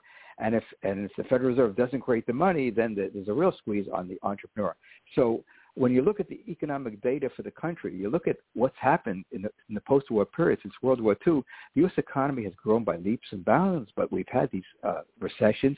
Some of them have been pretty mild, like 1990-91 during the S&L crisis, or pretty mild like 69-70 when Nixon came in after the Great Society program started kicking in. So we've had some mild recessions, but we've had some deep recessions, of course, the last one being the housing bubble bust of 2007, 2008. So the administrative state and the Federal Reserve and the federal government all work hand in hand to try to manage the U.S. economy. And this is something that the American people, I don't think, realize that if central planning didn't work in the Soviet Union, doesn't work in Cuba, doesn't work in North Korea, why do we think we could have a form of that in the United States called the administrative state, and it's going to give us good outcomes? It won't give us good outcomes, as we've seen over the decades that the administrative state has grown. Dr. Murray, I'm going to ask a question because I want to take this a little bit differently, because you have the wheels in my head are turning like crazy. The little mice are running around like crazy.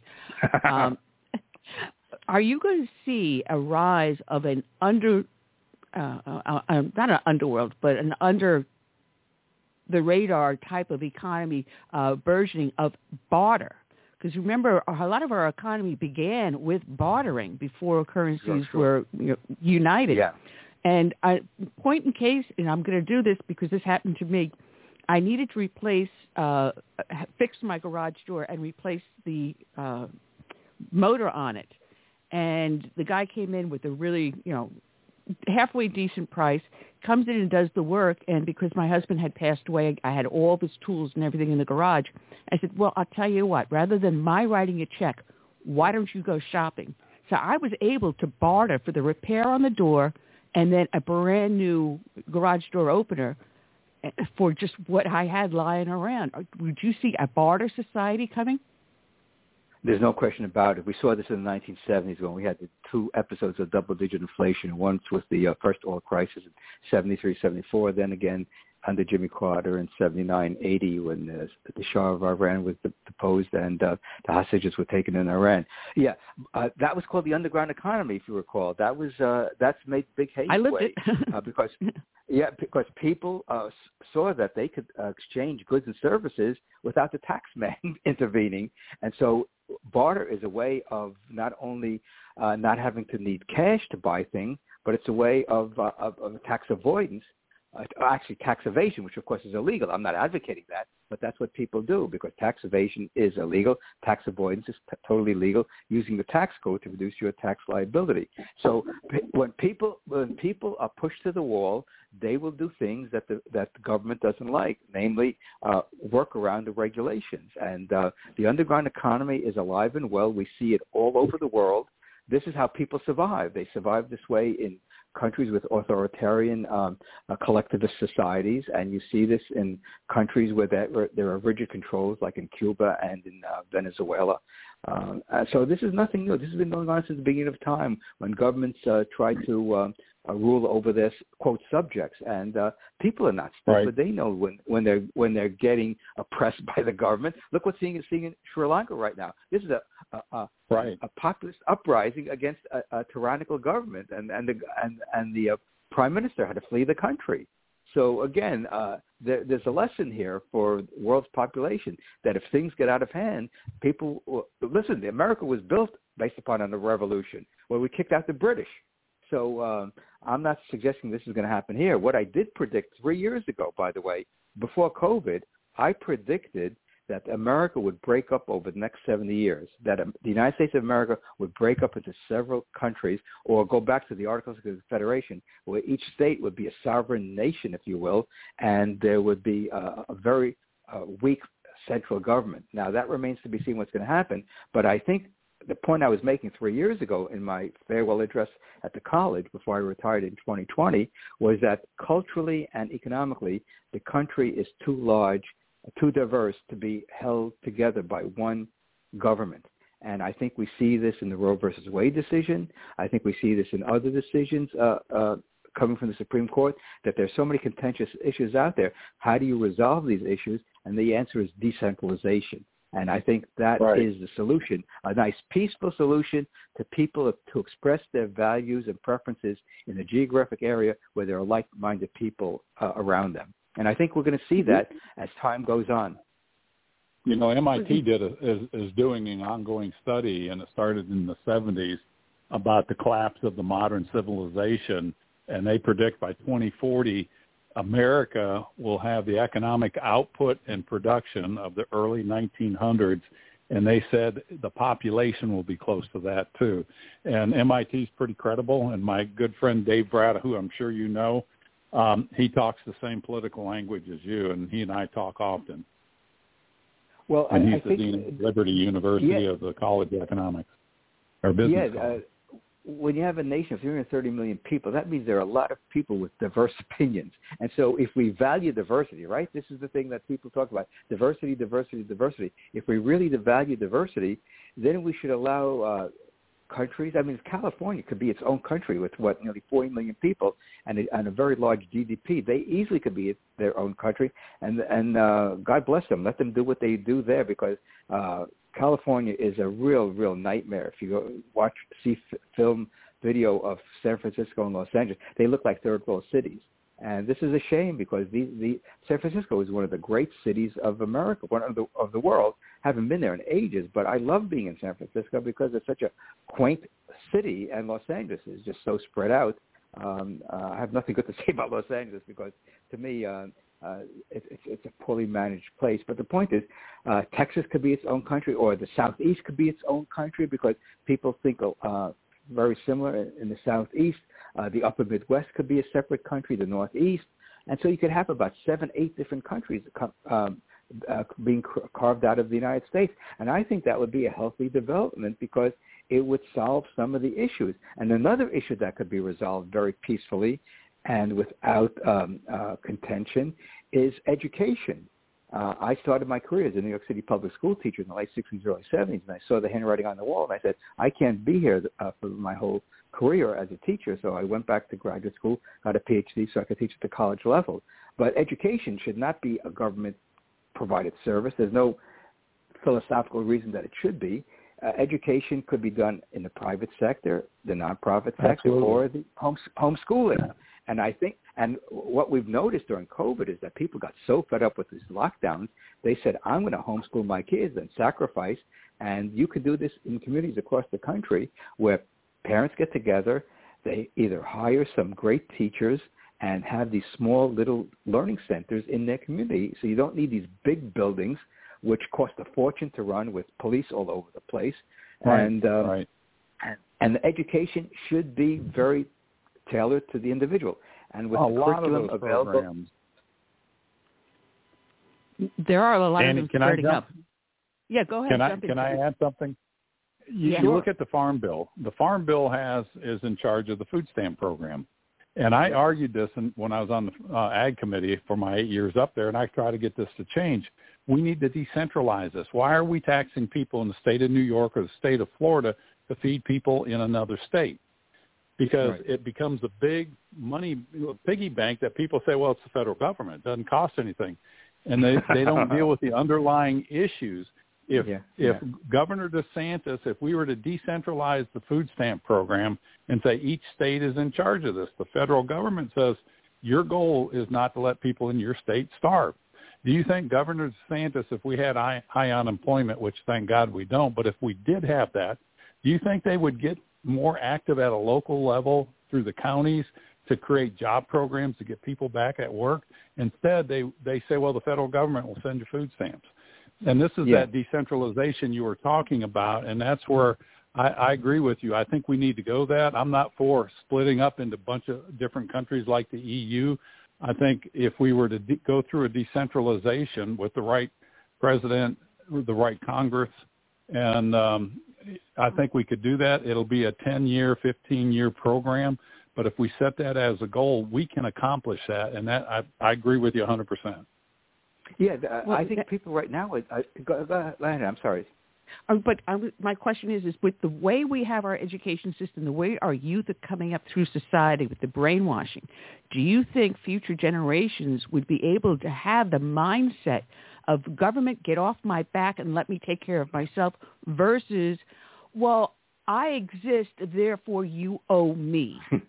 Yeah. The entitlement mentality I find very appalling, because, like I said, I grew up in the 1950s. What did I see growing up as a kid? I saw my father leave for work before I got up, come home late in the afternoon, worked his 8-10 hour shift, brought home enough money to feed the family, and then sometimes worked on the weekend to drive a cab to bring in extra money in. So the work ethic was instilled in me as a youngster, and my father said to me when I started public school in the Bronx, when we moved from Lower Manhattan, he said, your goal is to get an education, and I did that, and I didn't stop till I got a PhD, so I could have a career that I wanted, which is I wanted to teach at the college level, which I did for 35 years. And so youngsters need to have good role models, and the evidence shows conclusively that if there's a two-parent family, children have a much better chance of succeeding in life. And that's what the evidence shows, because the correlation between a two-parent family and good SAT scores to get into college is 100%.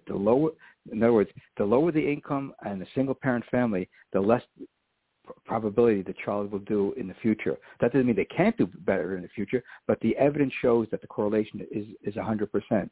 So we need to build families in America. We need to have fathers in the home. We need to have good values transmitted from parents to family, and we need to get away from this whole notion that someone else owes me a living. And the whole entitlement mentality comes about from the progressive period until the Great Society program, and where it's now cemented in America. The really good news, I think, and this is something I researched when I was doing my book, is that young people are very entrepreneurial. They don't want to work 9 to 5. They see their parents working 9 to 5. They see people getting laid off. They want to be in control of their destiny. And so young people, I must give them a lot of credit for. I taught in the business school for 35 years. And as time went on, more and more young people are opening up their own businesses. I get emails from students. I see them on LinkedIn. One student who got laid off of her job, she decided to create her own company, and she's thriving. This is what happens in America. It's great. It's the gig economy land of opportunity. Right. And if you looked at California, they have 70,000 independent truckers, and Gavin Newsom said that they're not going to allow those people to operate because they're not unionized. So these are 70,000 truckers that have their own business, and he's going to put them out of business. So it's going to affect the economy that way, but it's also going to affect our supply chain, because all the ports that service products coming out of China's retail stores via Walmart and Amazon. Yeah, this is why Gavin Newsom is such a threat to the American economy if he decides to run for president and get elected. I mean, this guy thinks dictatorship is the way to prosperity. And again, this is the economic ignorance and the economic nonsense that's being touted in Washington, D.C., and I think we've got to call these people out, let them know that what they're doing is counterproductive, even if you accept their premise that they want more prosperity. But what's the best way to get it? And the evidence shows that it's the free enterprise economy. It's not this trickle-down economics that the government issues dictates, and companies are supposed to jump up and follow the orders of Gavin Newsom or Phil Murphy, the governor of New Jersey, where I used to live, or these other governors who think that they know what's best for the economy. No, they don't. If they knew what's best for the economy, they would be entrepreneurs. They're not. They're bureaucrats. They're political hacks, and that we've got to call them out and let the American people know in no uncertain terms that politics does not solve problem. What solves problem is knowing what a good solution is, using your common sense, because we have a brain, and how unfortunately not many people are using it. Not many people are using their brains. They're expecting people to do for them, which they should be doing for themselves. Well, look at Kamala Harris. She wants equity. Oh, my goodness. Thinks everybody should have equity. You know, the Constitution guarantees equal opportunity. It says nothing about everybody has the same outcome. That's a Marxist ideology, and that's who's running this country right now, and hopefully they'll be gone soon. Well, Queen Kamala Mela. I just had a conversation with a former colleague of mine this afternoon, and I said, don't get me started on her, because she had blonde hair. She'd be a Valley girl. I mean, she can't put together an articulate sentence. Good one. The Vice President of the United States, I've followed politics for a long time. I don't think I've heard a dumber words come out of the mouth of a politician than from her. And this is not a sexist or a racist thing. This is just an observation, Professor, and as a former political candidate, that if you can't articulate a basic idea that the average person can understand, then there's something really wrong with you. And I think intellectually she is probably the lightest of the lightweight that's ever served in Washington, D.C. Well, she comes in pretty close with the AOC. I think they're both about the same on par. Well, I'm glad you said that, because I would get attacked if I attacked her. That's right. I'll just let Annie do that. Well, this is the sad reality of American politics today, is that people get into politics, some of them who, I would say a lot of them, who either don't know how the economy functions, or if they do, they're keeping it hidden from the American people, because there's no way a thinking human being could support the policies that are coming out of Washington, D.C. these days, whether it's on trade issues, whether it's on taxes, whether it's on spending, whether it's on regulation, whether it's on monetary policy. All these policies are counterproductive to financial stability and economic progress. And I'm going to throw something out there, food for thought, that they can support them, because it goes back to Barack Obama. We are going to fundamentally transform America. We're 5 days from doing that. They are purposely doing this. The Biden administration is doing the same thing because he's got Obama's cabinet in there. And they are going through with that agenda to fundamentally transform America from a constitutional republic to a socialist, Marxist type of society where we're all equal, but we have no prosperity. Well, this is the great reset of the World Economic Forum. This is what they want. They want to abolish private property, which is one of the tenets of the 10 planks of the Communist Manifesto. In fact, if you go through the 10 planks of the Communist Manifesto and you see them, I think half or more of the planks of the Communist Manifesto have been enacted. Here's even something better. They have. If you look at the 1912 Socialist Party platform for president, virtually all of them have been enacted, from Social Security to government-provided health care to Federal Reserve to the income tax. All the big institutions that put government in the driver's seat at the expense of the public have been enacted. And if we get to Medicare for all, that'll be the end of good quality medical care in the United States. And so I wrote a book last year on how we could have universal medical care through the free enterprise system, as opposed to what we have today with Medicare and Medicaid. That would take a long time to do, but Medicaid could be solved pretty quickly over the next several years by creating more and more nonprofit health centers. And I'm the founder of one of them in northern New Jersey, and I support a couple others in New Jersey financially. And this is the way that humane way of dealing with low-income folks who don't have the means to go to the doctor. And so you can have these nonprofit health centers, which don't charge people for the services provided free of charge by doctors, and they raise money, tax-deductible contributions, and it works beautifully across the country. So we need to create thousands of them to get rid of the Medicaid system, and that would save the American taxpayer $800 billion a year. You know, we talked about that because we already have that kind of sort of that it could build on what you just said, and that is through our community health clinics. I think there's over 12,000 of those that the United States government or the taxpayers are funding to the tune of over $6 billion to rebrand those, and people can go in there and you pay according to your abilities. Most of it would be free, but we're already funding that, and everybody says nobody has health care. And I'm like, that's a crock. You know, there is health care, and I agree with you. Health care is not a right. It's a personal responsibility for those that can pay it. And there will always be the people that we need to take care of, and we will as a society. That's our nature. Well, this is what. Go ahead. I'm sorry. Someone had given me the argument that you don't have health care for everyone in the United States. And this was an argument they gave me about 10 years ago. And I said, wait a minute. There is now, because of a court case in California, now that if anyone shows up at an emergency room, they must be seen. It is a federal law that went into effect, I think, back in the 70s, if I remember correctly. So, yes, you have access to health care. Every single person does. So, basically, yes, you do have a form of universal health care. But here in South Carolina, we're seeing all these nonprofit clinics, and my church happens to work with several other churches to run one, springing up around the area because states like mine and Florida are turning around and saying, well, this Medicare, you're putting the burden on us. Well, let us take a way of dealing with it. So you are correct. If we get these nonprofit groups together, whether it's churches or a group of, I don't know, Met fans, that will open up a clinic that doctors do pro bono work at, there's your health care. There are so many retired physicians in this country. They would be able to practice medicine the way they're supposed to practice medicine without filling out these crazy forms of Medicare and Medicaid, and just practice medicine one-on-one. The doctor-patient relationship is the foundation of medical care. And you could have all these retired physicians do 4, 10, 20 hours a week, depending on how much time they have. And you could do that all across the country. The first volunteer in medicine clinic was opened up in Hilton Head, South Carolina in the mid-1990s, and they have them across the country. But we need thousands of them to get rid of the Medicaid system, which is a huge burden.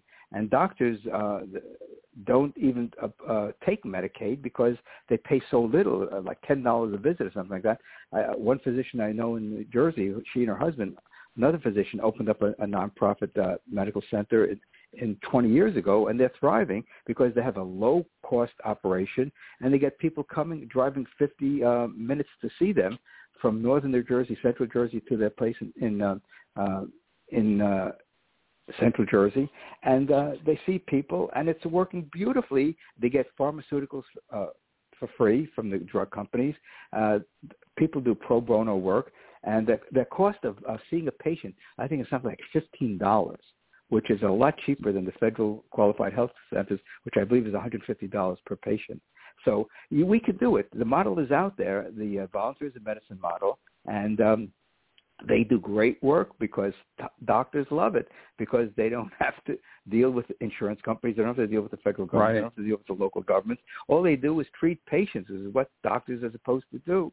And I'm on a mission to really make this system as widespread as possible, because it would be efficient, it would be humane, and it would be the right thing to do. The right thing to do. And I haven't read your book, but I'll get it and read it, and I appreciate it. See, another hookup for you, Ted.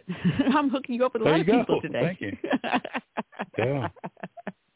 Because I do remember in the 60s and 70s, we had a local family doctor, and if you couldn't pay, you did a little payment plan or whatever you could pay. If it's necessary, he would come to the house. That's when you were able to practice medicine.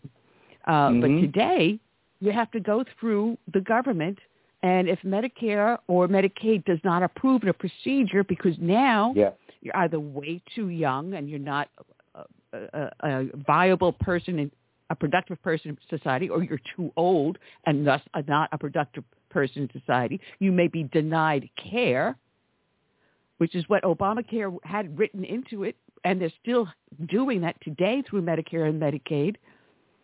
Get government out of the business of medicine. Let it be between the doctor and me and no one else. And prices would come down enormously. I remember growing up, again, in the 1950s and 60s, you go to the doctor. Initially, I remember my parents paid $5 for an office visit, and if we needed antibiotics, it was a few dollars at the local pharmacy, no insurance required. And my father was a blue-collar worker, and everyone can afford medical care and drugs if they needed them. What changed, of course, was Medicare and Medicaid in 1965 that President Johnson signed into law. And so since then, medical care prices have gone through the roof. There's the best increase in the consumer price index with college tuition, because they're heavily subsidized by the government. So what's the moral of the story? Once the government gets involved in something, prices go up higher than they otherwise would be in a free market. It does, and I had a physician tell me this. He said doctors took themselves out of the free enterprise system in healthcare, Medicare, Medicaid, but also insurance companies in the old days, as you were referring to, Annie and Doc. And I remember this. You would go in there, the doctor would give you an estimate, and you would make a decision based on your finances. You'd have treatment A, B, or C, and you paid, and like you said, you could make payments to the doctor. But then the insurance companies came out, and you have Medicare, Medicaid. But when they gave us the little blue card for insurance, you go to the doctor's office today, you give them the card, you don't know what a procedure is going to cost. Right. And so they have taken that whole process away. Case in point, I went and got an MRI. It was $2,300 if I go through insurance. Insurance declined it. If I pay cash, it was $600. That's what's driving up medicine. And the doctors, they don't care. I mean, they'll take the $600, and we need to get government out of it, because they gum it up, and they just really muck it up. Well, we Ted, have a model. I had a question. I'm sorry, Ted. I was going to have a question for Ted, because you think about how government got involved in our health care. We had the HIPAA Act, which is supposed to be the Privacy Act. Right. Well, right. how come the HIPAA Act is good for everything else except COVID?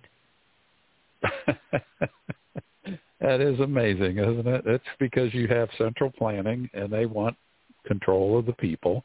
They want to be able to have – we're moving into the direction of China. And, Doc, you brought up the World Economic Forum. If you read the stuff in there of Larry Fink, I think it is, and I forget what equity fund he's in charge of, he wants us to be more like China. And we are so close to being able to monitor every move a person does, which they can through your credit card, your cell phone, your laptops, your car, et cetera. They can tell you what you're buying, what you're drinking. They can tell you all of that. All they haven't done yet is put in the good social score, citizen score, like they do in China, where they'll deny you the right to go buy a pack of cigarettes, or they'll say you can't travel because you've been a bad boy this month. And we are so close to that, and the American people don't know it. And if you ask a young person if they ever flew before a TSA, they'll think, what are you talking about? So when I grew up, you could walk on the plane. People smoked, which I'm not a smoker. You could sit up in the cockpit. Your family could go to the gate with you. Yeah. But today, you can't even go anywhere without going through TSA. And I said, that's a freedom you've lost that you didn't even know about, that was supposed to be, in the first place, a temporary agency, TSA, but it's permanent. And that's what's going to start happening to this next generation. They don't have a clue of the freedoms we've given up, that they're going to give up a lot quicker and never get back. As Milton Friedman famously said, there's no, what did he say, there's every temporary program turns into a permanent program of the federal government. I mean, it's true. Yeah. I mean, look at rent control in New York City. 1943, rent control was enacted. It's still there, but they modified it over the years. And that's what they do. We're going to reform it. We're going to fix it. I mean, there's no such thing as permanent as a temporary government program, or something to that effect.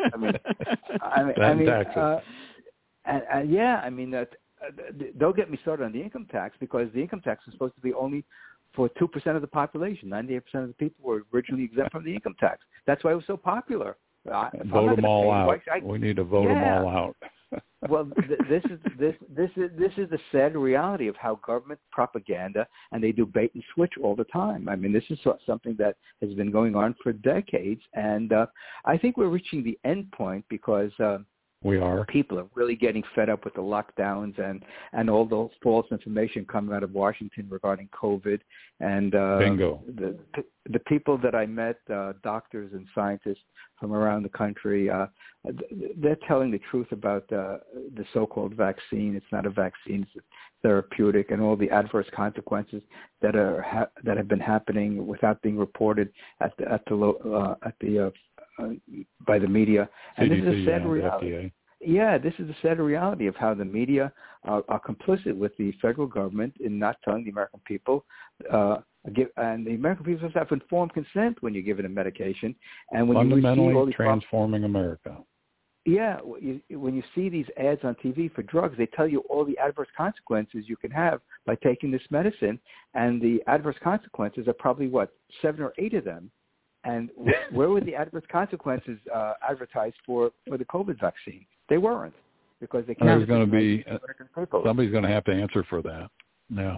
Well, that's it. I mean, there are some people suggesting we should have a Nuremberg trial situation for all the people that made these horrendous decisions for the rest of us with the vaccine and the lockdowns. I mean, the number of suicides that have occurred the last 2 years. One of my former students 2 years ago told me one of his childhood friends in April of 2020 committed suicide because he just couldn't take what was going on in the country. So that's just one individual. Multiply that around the country of hundreds of thousands of communities, and you can see how many people committed suicide in the last 2 years. How many people have been affected with psychiatric problems and mental health problems because of COVID, and young kids with their social and intellectual development. I mean, this has been a horrendous consequence of government mandating medical treatment.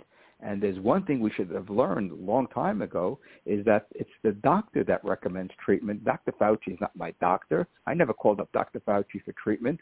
I never called up anyone in the federal government if I was sick and I needed treatment. So when people say you have to do this, that, and the other thing, no, I don't. I'm an individual sovereign person who thinks things through and determines what's the best course of action. And I've told my doctor, I agree with you. I'm not taking this medication because I don't think it's worthwhile for me. And we'll leave it at that, because the doctor has a duty to treat the patient, not to follow blindly some bureaucratic mandate out of Washington, D.C. Well, I believe our Declaration of Independence says that too: life, liberty, the pursuit of happiness. No guarantee, but the pursuit of. Well, we need another declaration, a declaration of financial independence as well, not only political independence, but financial independence. I think you're going to see a list of grievances come out before long against the tyrannical federal government. Oh, it's easy. All you have to do is just read the news every day and see what they're doing. And it's really troubling that we're in this state in America today. The country has been so transformed in 2.5 years. It is phenomenal. What, not in a good sense, but phenomenal in the sense that how does a country that was relatively free in early 2020 become almost an authoritarian society in 2022? It's really stunning. Ignorance and nefarious actions. Well, of Davos and the WEF. Well, they're using the pandemic. They're using everything that's going on, and now they're not even talking about the studies for people that have mental problems. The medications are being put on to treat the problems. Well, I think it's 95% of the mass shootings that we've had recently have been people that have been on those medications for mental illness. That's exactly right. And I think 5%. there's only 2 instances in the last 2 years where the person was not on medication. Well, but the medication and Doc for brought it up psychiatric too. problems. So now now the they're coming father in the after our household. guns. Yeah, exactly. And there was cases where it was documented of instances with interactions with police as well as mental hospitalizations. Why did they get guns? Or what the legal person who has no mental problem or anything else like that is denied. They're coming after the guns again because they're coming again. Right now, I got a message on my phone that's going to committee to mark up the bill on banning assault weapons. I'm sorry. Right. Any firearm is an assault weapon. It is used as a hammer can be an assault weapon. A toenail clipper can be an assault weapon. I believe it says shall not be infringed in the Second Amendment. Shall not be infringed, period.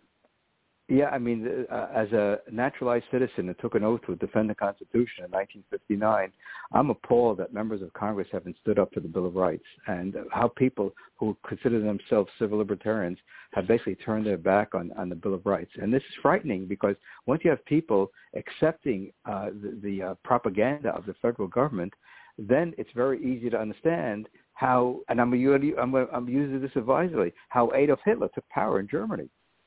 I mean, if people don't they push voted back, him in. Yeah, if people don't push back, what you're going to see is more collectivism, more fascism, more totalitarianism, and more denigration of individual liberty, individual sovereignty, and we're going to be nothing more than it serves. Yeah, I mean, property rights is the foundation of civilization. Once you take away property rights, what have you? You become a clog in this huge government apparatus, and this is why property rights are the key to understanding where the society is headed.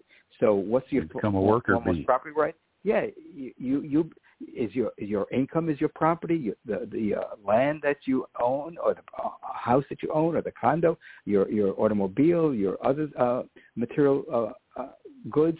If you don't own that, and the government can willy-nilly take it away through eminent domain or other nefarious methods, then we've lost America to the collectivists, and this is a troubling situation. And I wish the American people would wake up and realize what's happening to them, because every generation we've seen gets more and more embracing this collectivist ideology. And when you have people saying healthcare is a right, as we discussed earlier, then you know that there's something wrong with the educational system and the discourse in America, where things that should be purchased in the marketplace now become a right. No, the rights that we have are basically negative. Government shall not infringe. The freedom of speech shall be protected. I mean, these are basic rights. They're not material goods that we own, that not rights that we have, but they're rights that the government cannot infringe upon, which is speech, traveling from state to state, from contracting with individuals for goods and services that we want. It's basically the freedom philosophy that conservatives and libertarians have been talking about for decades. There's so much more to talk about when we go down this rabbit hole. You know, our freedoms and liberties bit by bit have been chipped away, and people are just ignore it. I had a debate with my state senator about the Equal Rights Amendment that they were trying to pass, and in it there was defining preventing discrimination based upon sex.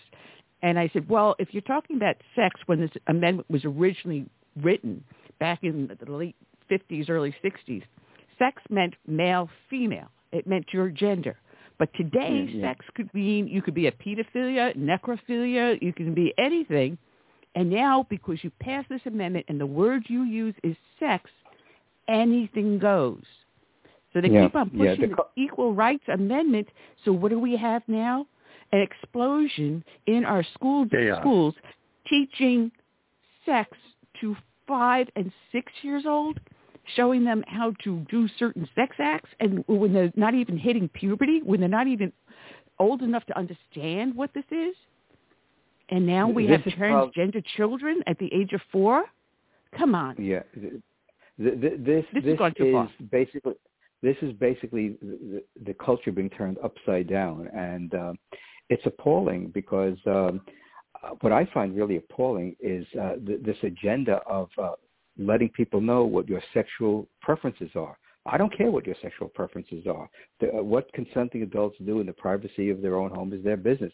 But don't let the rest of the world know what your sexual preferences are. No one's interested in what your sexual preferences are. Just whatever happens to the philosophy, live and let live, and don't tell me things I'm not interested in knowing about your personal life. And unfortunately, this has become now public, that what people do in their personal lives is now considered a public obligation to inform the rest of the world and to try to convince people about their personal preferences. And this is the I don't know what to call it. I'm sort of a flabbergasted, but I did have an idea for a book 20 years ago, and I'm sorry I didn't write it because it would probably be a huge bestseller if I had written it. It was going to be called The End of Heterosexuality. And I saw the handwriting on the wall 20 years ago with this whole movement toward LGBTQ that people wanted to basically replace what is traditional cultural mores for the past several thousand years of Western civilization with an agenda of anything goes as the public agenda.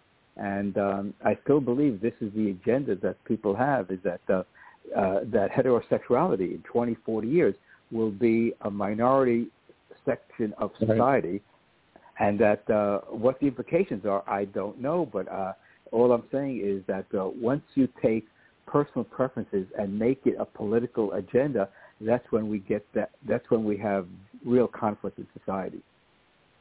The Heritage Foundation wrote a great essay on that, and it was called Identity Politics, and it goes into exactly what you just spoke. And it's very well written, and it talks about how this movement started in the 50s, and then it has just gained steam.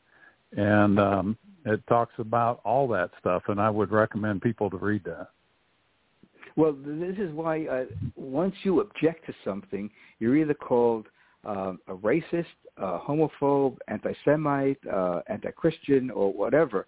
I guess it's chic today to be anti-Christian because it's amazing how in a nation of majority of Christian individuals, there's so much anti-Christian ideology out there, and I find this disturbing, not as a Christian, but as a human being. I mean, it's just remarkable that the only thing that's accepted today is, as you said, identity politics, that if you're not part of the right tribe, so to speak, then you're an outcast.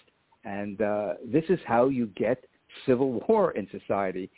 We've seen this around the world for centuries, is that people are considered outcasts, and the propaganda mills are working overtime in the media, in the colleges, having taught at the college and the business school, which is pretty tame. But if you go into other schools in a college, whether it's the social sciences or the humanities, where this thing is sort of the norm of talking about sexual identity and identity politics, and nothing good can come of it. That's the bottom line. Nothing good. You go ahead, Annie. I'm sorry. In order to get to the identity politics, they had to knock religion out. No, you have to worship at the altar of government, but not at the altar of God. And I noticed that a long number of years ago, where we used to have the sidewalk preacher. But all of a sudden now, oh, wait a minute, that's a noise complaint. You're making too much noise. So the only time you can preach is within your church, your temple, your mosque, or whatever it is. Now, you can't stand on the corner and praise the word of God, no matter what your faith is. You stop the public talk of religion. And I actually had a Tea Party member tell me she had to go to a court case, a local court, and the case was dismissed. And as she stood there in front of the court, in front of the bench, she said, "Oh, thank God." She got chastised by the judge for mentioning God in the courtroom. Wow. And this was only in the last 10 years. When you're a witness, you have to take an oath to say you swear to tell the truth, the whole truth, and so help you God. So I don't know where they're coming from. This is so bizarre. I mean, I can't tell you. Having observed American politics and culture for a long time now, it is amazing what has unfolded for the last couple of decades. I mean, it's stunning what's happened to America. Well, the good book says, when right is wrong and wrong is right, the end is near. And I can't think of it being more screwed up than it is right now. I mean, how much bizarre can it get? I mean, and the thing is, the way to handle this is the way that Mel Brooks did it in that great movie, The Producers, is you satirize all these folks. And when you satirize them, it's a way of showing how foolish they are. And that's what Mel Brooks did in The Producers when he had the Springtime for Hitler in Germany. Yeah. Springtime for Hitler. Yeah, I mean, springtime for LGBTQ. I mean, you could do such satire of these folks, and they basically become caricatures of themselves, and it's just a sad reality.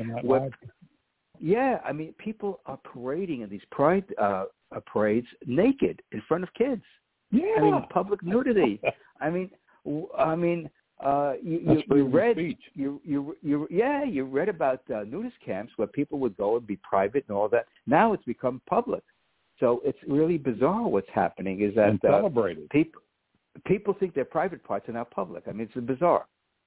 I mean, you can't make this stuff up, as they say, and again, people are afraid to speak up about it, and we should not be afraid to speak up. Listen, whatever you want to do between consenting adults, do it out of sight and out of mind, because I don't want to know about what your personal preferences are. You do it whatever you want, as long as it's peaceful and consensual among adults. That's up to you. But now to make that the responsibilities of it. Absolutely. This is the whole point. I mean, personal responsibility is the key of being a human being and being a responsible adult. Is personal responsibility, instead of making excuses that the devil made me do it, as Flip Wilson used to do at his TV show. No. Nope. I mean, and unfortunately, the politicians don't want to take responsibility. I mean, Biden is blaming everybody for the mess that he's created. Flip Wilson would be banned today. Most of the comedians would be banned today. Don Rickles would be banned today for the way he was using so-called insult comedy, and Jackie Mason and other people like that. Pat Paulson. Remember Pat Paulson running for president? Oh, yeah. And I saw him in person. George Carlin? I mean, George Carlin was brilliant. I mean, he had there's a YouTube presentation of him talking about germs. And he said, we swam in the East River. And it was just hysterical. I mean, the germophobia that we have in this country is the germophobia. There are people that will never take off their masks. They will never take off their masks. I mean, the people are so frightened of COVID, they think they're going to die if they get COVID. And COVID is basically a bad flu. And if you've got underlying conditions, if you're elderly, and you've got a weak immune system, it's going to be difficult to get out of it. But young, healthy folks who get COVID recover quickly because their immune systems are pretty strong. And so it's all about building up your immune system, no matter what your age is. And if you've got diabetes or obese or other underlying conditions, your body can't handle some of these illnesses that come your way. And that's why people have chronic conditions. You know, it's funny because my mom is 90. She turned 90 July 4th. And I took her to the doctor, and I sat down with the doctor, and we discussed everything. And because of certain medical conditions we have, he advised us against getting the vaccine. And I'm glad we didn't. And the more I learn about the vaccine and the side effects, I said, you know, I could have died from the shot. She could have died from the shot. And matter of fact, I have a friend of mine lost his 9-year-old grandson immediately after he had gotten the shot. You know, oh my goodness. They don't know all of the side effects on this. Most vaccines take decades to finally get through all the tests and everything else. This got thrown into the market within less than a year, and we're still finding out what the side effects are.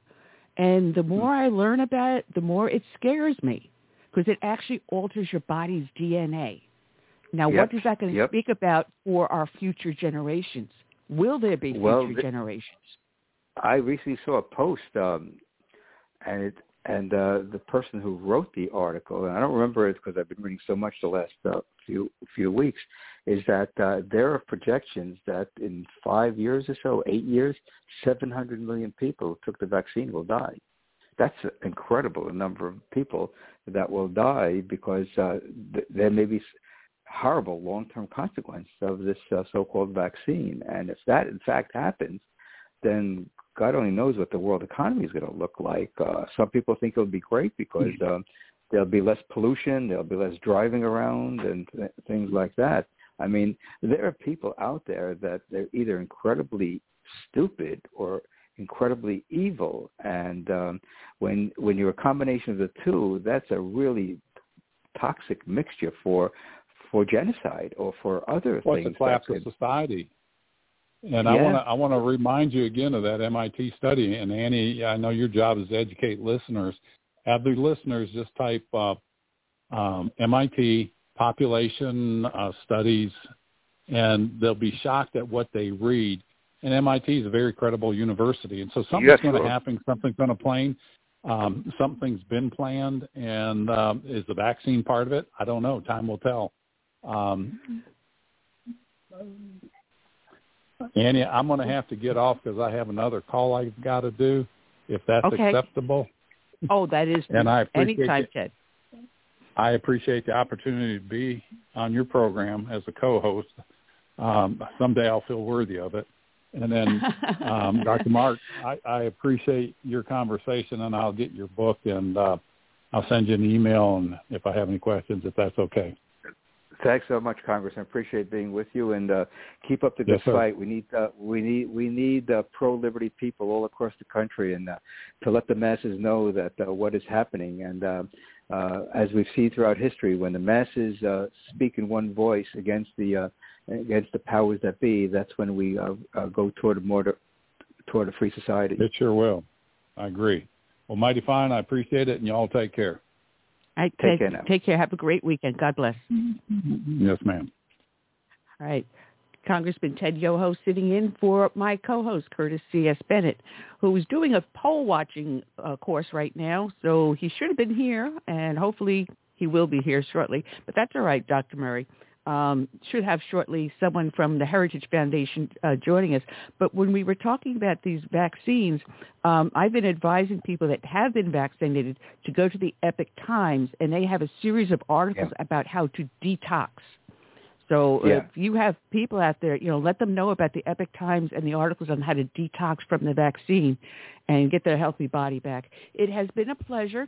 People can find you at your website, which is your name, Murray Sabrin, SABRIN.com. And you have to come back often because there's so much more for us to speak about. Oh, thank you so much, Annie. I really appreciate it. This is my mission now that I've retired, is that I've written several books since I retired. I'm on my fourth book since I retired, and I just want to continue to speak out because the truth will always win out, and that's, I think, the bottom line here. And if we speak the truth, truth to power, then I think we're going to have a society that people will prosper, and we will reduce the tension in our society, the contentious issues, and I think everyone will be satisfied. And one thing we have to hope for is more world peace, because having grown up during the Vietnam War and seeing all these other wars, undeclared wars, they're totally unnecessary because it yields death and destruction around the world, and costs the American taxpayers tons of money, and of course all the veterans that come back with their arms and legs blown away. So anyway, thanks for the opportunity, Annie, and I look forward to speaking to you again. It definitely will be my pleasure. Thank you so much. You take care now. Have a good weekend. All right, you too. All right, Dr. Murray Sabrin, check out his website over there. There's a link on our show page, so as you listen to us, click on the link and find out all about Murray. I want to welcome from the Heritage Foundation. She is the Director of Heritage Border and Security and Immigration. Let me say that correctly now. Heritage Border Security and Immigration. Lori Reese. Good afternoon, Laura. How are you doing? I'm doing well. Thanks for having me on. It is our pleasure, our pleasure. As you can tell, we've been having some heavy conversations here, a lot to talk about. But with what's going on the border, we have a full-scale invasion, which finally some members of government are recognizing the fact that we have an invasion. Some states are now declaring an invasion, but I've been screaming this ever since Biden opened the border. We're being invaded, and no one's doing anything. I shouldn't say no one, but our government is not protecting us. That's right. It is the federal government's job to implement and enforce our immigration laws, and the Biden administration is not only not following the law, but breaking the law in several cases. And the states have had to step up and take care of things on their own, and yet the Biden administration, just like the Obama administration, will then turn around and sue the states for daring to protect their own borders and citizens. And, in Texas's case, now it's gone down to the county level where the sheriffs are so fed up, they've gone to this drastic measure and said, something needs to be done. This is unsustainable. It is. And I see my actual co-host is now back in as soon as he gets himself unmuted, Curtis C.S. Bennett. The previous co-host was Congressman Ted Yoho, so we're in pretty good company here today. But I made an observation back in the 1980s when I was a police officer in New York City, and this was under the Giuliani administration. If we came across someone that we arrested or we were transporting to a hospital for whatever reason, we were no longer allowed to notify ICE that we had an illegal alien in our possession. And those policies that started back decades ago have been magnified. Now we don't even require them to be tested for COVID, much less get vaccinated, but our military must be, or our children under the age of 6 are now being vaccinated. It's an upside-down world when we're dealing with illegal aliens here in the United States. We thrown the door open and said, come on, it doesn't matter whatever our laws are and how many people you hurt, just come on in. Yeah, there seems to be a hierarchy here, and illegal aliens seem to be at the top of the pyramid. They trump lawful immigrants, they trump American citizens. And whether it's COVID, which has just been completely backwards, or other aspects of our lives, the Biden administration seems hell-bent on flooding this country with illegal aliens. I mean, they have no plan that they voiced. There seems to be no limit to how many they would like to come in. And I suspect it's so that they can argue, look, we will never be able to deport all these people, so you have to give them all amnesty. Not only that, you give them free transportation anywhere they want to go within the country, a phone, housing, clothing, food stamps, education, medical care. And what do we do to our veterans? Leave them homeless on the street. Right. The amount of money, taxpayer money, that is being spent by this administration so recklessly and carelessly on illegal aliens and enticing them to come here and then throwing good money after bad is going to be shocking if and when we ever find out the total dollar amount. But every benefit that illegal aliens are given, whether it's a driver's license or, public education, or the list goes on, gives them more ties to the country. And then they argue, well, you can't deport me because I have so many ties here. That's true. I want to welcome Curtis. Say hello. Curtis C.S. Bennett. Hey, can you hear me? Yeah, we got you, Curtis. We got you. Yeah, I was going to say that our governor, Ron DeSantis, whenever they try to sneak these illegals into our state, he's sending them to the liberal states, and that's what all Republican governors should do. Yeah, so there are many things that states can do to make it more difficult for illegal aliens to live in their state and therefore develop those ties or roots that we were just talking about. Whether it is not having sanctuary policies that you referenced, Annie, before, not giving them driver's licenses, not giving them in-state tuition or business licenses, cracking down on the transportation or smuggling or harboring of illegal aliens, et cetera, et cetera. Now, if California wants to have loose laws and take them all there, so be it. But that leaves other states better off and not having to spend so much tax money on housing and taking care of this population that's not supposed to be here. Well, there's also a lot of other things that they can do, like we have here in South Carolina, that when someone hires another person, you're supposed to do a check on them to find out whether or not, they're here legally or not, if they're a citizen or not. And what goes through the state tax, business tax, whatever it is. If we had states do that, but also have the sheriffs, which is the highest law in the land for each state, the sheriffs take over and say, hey, listen, I don't care what you say.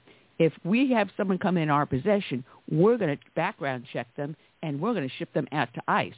Or if we're a border state, which, I mean physically, not an airport state or a harbor state, but if you're on the border like Texas or New Mexico, we're going to drive you back across. We'll give you a couple of bucks to hitchhike home, but we're not letting you back in. There's a lot of things that the states themselves can do, can't they?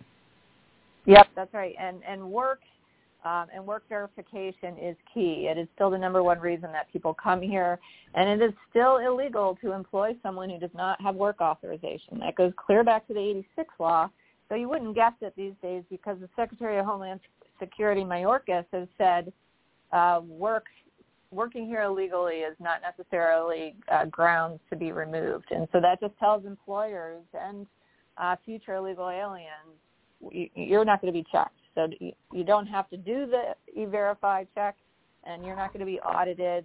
And employees, you're not going to be checked or removed for working here illegally. And so the flow continues. We had Title 42, where it was remain in Mexico. But the Biden administration had been fighting that. And it's been going back and forth. Where do we stand now with Title 42? So Title 42 was the public health authority issued by CDC regarding COVID. And that allowed border agents to quickly expel illegal aliens back across the border to prevent the spread of COVID for public health purposes. The Biden administration kept it in place, but had a lot of pressure from its radical left flank to do away with it. And the CDC announced back in April that it was going to lift that authority, and that has states have sued on that to try and keep it in place. a court has ordered the Biden administration to keep it in place, but like so many things, the administration is not going to follow the court rule. And so it will use that authority a little bit. They can kind of dial it up or dial it down as needed or as they see fit. But it's just one of many examples where the Biden administration has made the completely wrong decision about what to do on immigration. States have to go to court and sue. The courts tell the administration, you need to follow the law here and enforce the law, and the administration ignores or barely complies with court orders. You know, this administration, as Ted Yoho said, it's more like a Saturday Night Live skit, and I said more like laughing. Some of the stuff they're doing, because they are in bed with Big Pharma. I mean, there's money changing hands. We know already members of the NIH Fauci's group have been getting royalties for different things that they've worked on, which include apparently these vaccines. And they're approving these vaccines from the FDA without actual studies being done, knowing what the reaction would be to the individual as young as 6 months old getting these Pfizer and Moderna vaccines. Isn't there anything that we can do to put the brakes on this, or are we at the mercy of the FDA and the CDC? Well, at this point, COVID has spread so rampantly. The question doesn't seem to be anymore, have you had COVID yet? It's how many times have you had it? And so clearly these vaccines are not lasting in their effectiveness. And so very slowly now are we starting to see doctors at NIH and CDC be more vocal and even leave those agencies saying, look, this has just become way too political. It's not based on science. The right testing isn't being done. Data is lacking. And so people just need to keep pushing back on the administration, particularly as the next election, emerges, and you're starting to hear yet again of the umpteenth variant spreading and a call for masks and quarantines, et cetera. Americans are just not going to go back at this point. We've had it. No, I do agree, because we're hearing another variant, and this is going to be worse. People are turning around and saying, we've heard this song before. You've cried wolf one too many times. We're not going to take it. They tried it with the monkeypox variant, and that was highly suspicious, especially since they did that tabletop scenario, and how oddly what happened with the monkeypox outbreak matched exactly their scenario. There's a lot of stuff that's going on that the public is not being aware of. Yes, that is for sure. Transparency is not a culture of this administration or many of the agencies, whether it's in the U.S. federal government or at the global level, UN, et cetera. Well, one of the things that really disturbed me is when we had this. They came up with the Ministry of Information. Now, what is it now? The Domestic Terrorism Unit. They're going after the everyday mom and pop people like you and me, and that are speaking to the power of truth. Just how far is our government going to be going into us, our lives? Heaven forbid we show up at a school PTA meeting or a county council meeting, and we start to voice against whatever's going on. How far is this going? Yeah, it will continue. The Department of Homeland Security tried to create the Disinformation Governance Board, or the DGB, an awful name. They picked an awful person to head it, and although she has since resigned and the DGB has been dismantled, the effort and the MO continues, both at the Department of Homeland Security and also at the Justice Department and likely through other departments as well, and certainly Congress. The left is in bed with big tech, and any speech that the left does not like, anything that contradicts the narrative the left wants to push, it signals to big tech to censor that information, to call it misinformation, and that content is taken down. But similar to, you talked about COVID and hearing that song before. After living through 2020 and 2021, between COVID and everything being labeled misinformation, only later to come out as true, whether it was election results, etc., Americans are keen to or wise to the tactics now, and they're just not buying it anymore. Which is why the DGB was taken down, and the woman Nina Jankowski, I'm probably getting her name wrong, resigned due to that pushback. And what people didn't know is that Mayorkas said it was a newly formed unit, but lo and behold, we found out it had been in existence and operating before it became known publicly. So you can't even trust what they are testifying to Congress. They're lying to Congress, and yet Congress doesn't turn around and slap them with the felony saying, you lied to us. That's against the law. Yeah, well, right now, both the House and the Senate having a Democrat majority, they just aren't going to do oversight on their own party. So if the House flips come November, then we'll start seeing some more genuine oversight next Congress. From your lips to God's ears, I really do hope that would be the truth. But even then, I'm not too confident, because we look how the Department of Justice served under Trump. They kind of worked against him nonstop, along with the FBI. I just don't know how much we can trust the shadow government behind the administration. So these are all things that are actually, really rather scary. Because right now, I found out that YouTube has officially and permanently banned me. So I may have been in the line of sight of the domestic terrorism unit in the TOJ. Who knows? Yeah, the swamp is real, and it is very deep, to be sure. So now, what does big tech get out of being in bed with this administration and these policies? Where do they profit from this? How do they profit from it? Well, I mean, it's ideological. So a lot of those companies are located in Northern California, and so they are of the same beliefs and have the same values, if you can call it those, as those on the left who are currently in power. And so they use the very powerful tools that they have to create the narratives they want and to keep those narratives going and to stay in power. It's quite the cycle, and their sole motive seems to be getting power, staying in power, and then they make quite a bit of money along the way.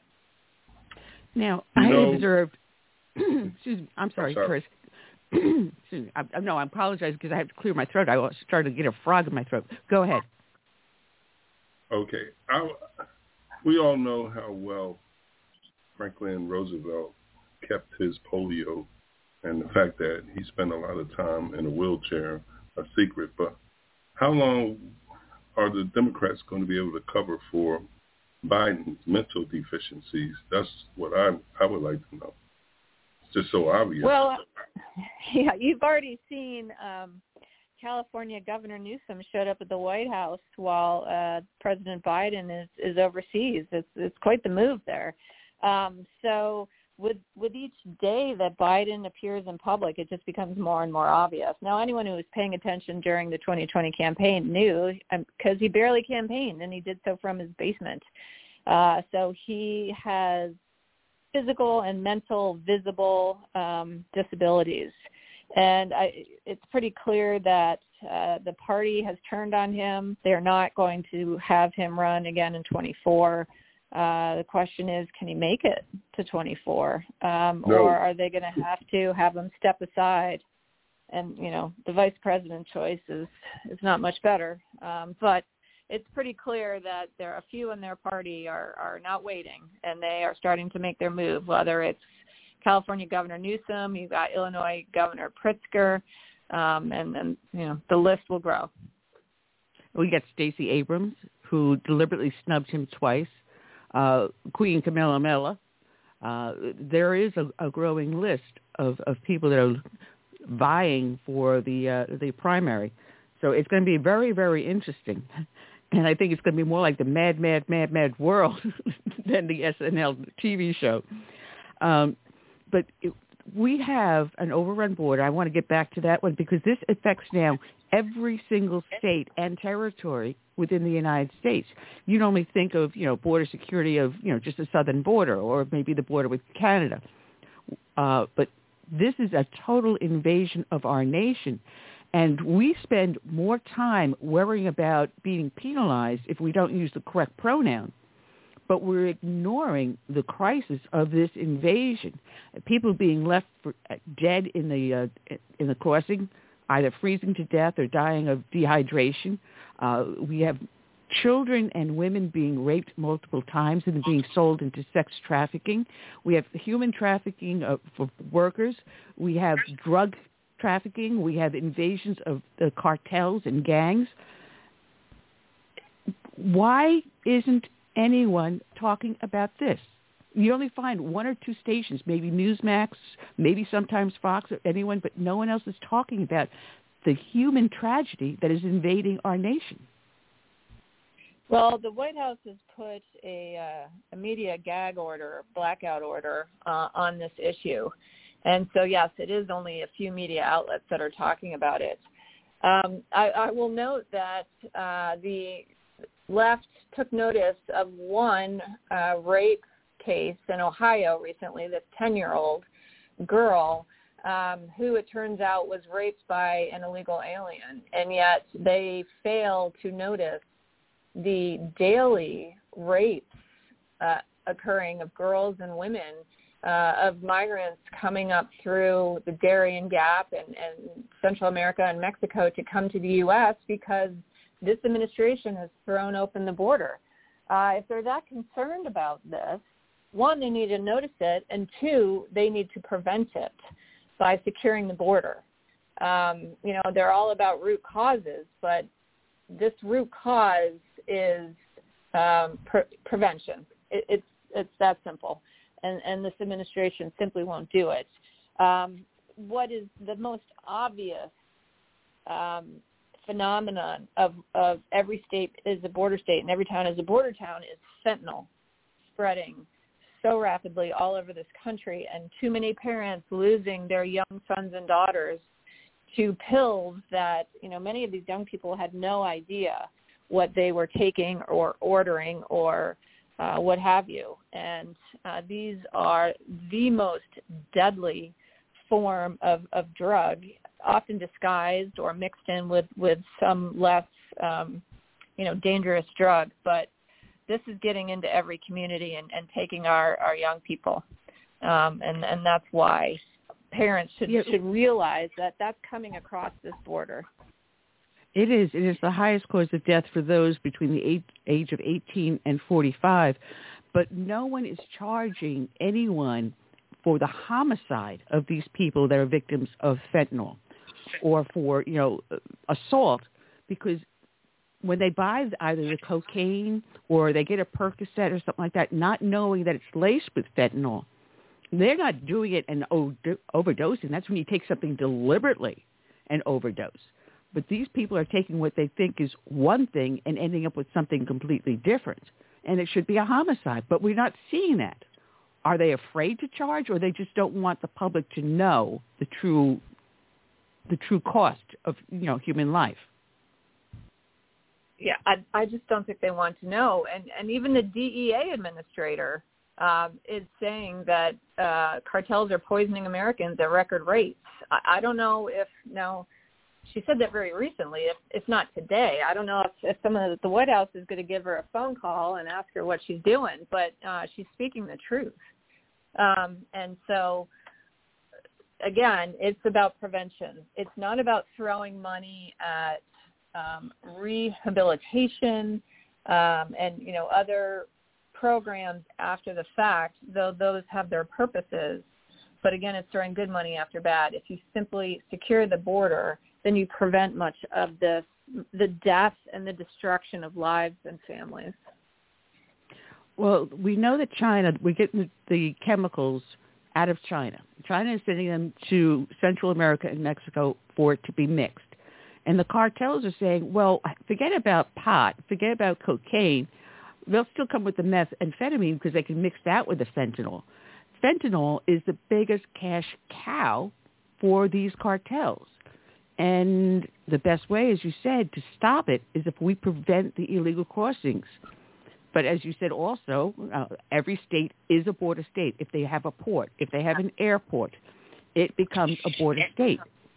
And it has spread through every single state and territory, and yet people are playing no see, no hear, no speak.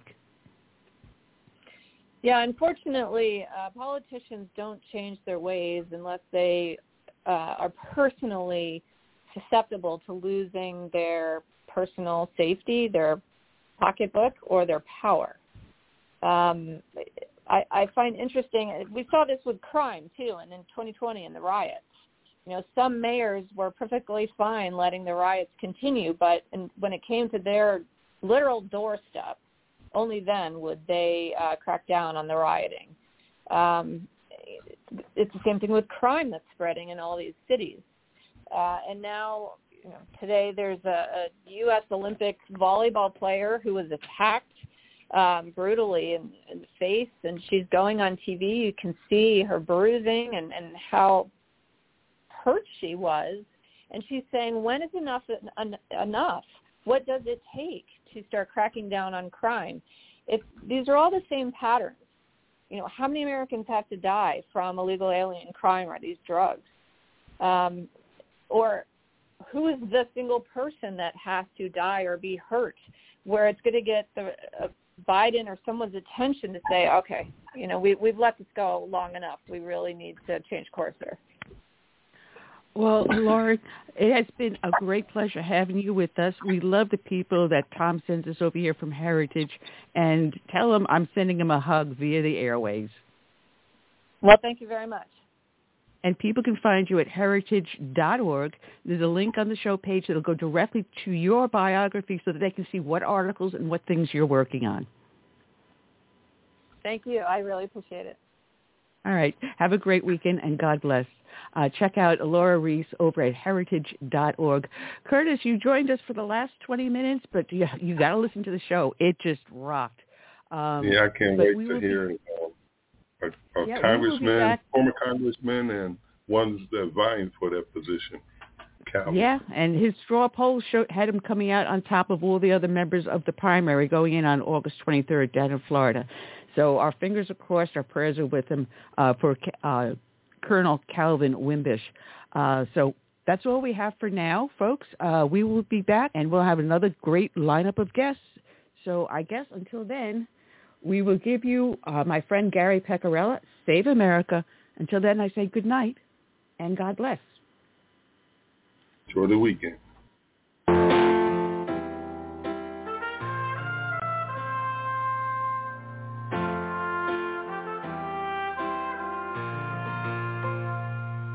I'm free for this land I love, America, America, the home of the free. But there are people making plans to change America. They've no respect for her or what matters most to me.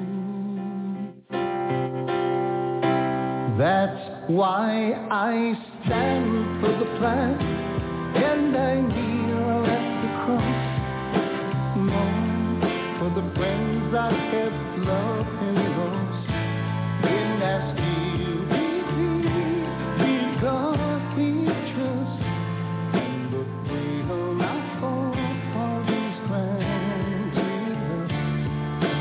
I hope it's not too late to save America.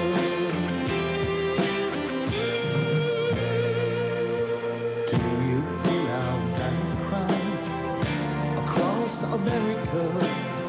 We've got to rescue her.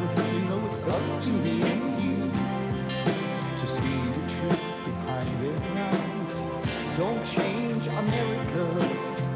God bless America and the rest.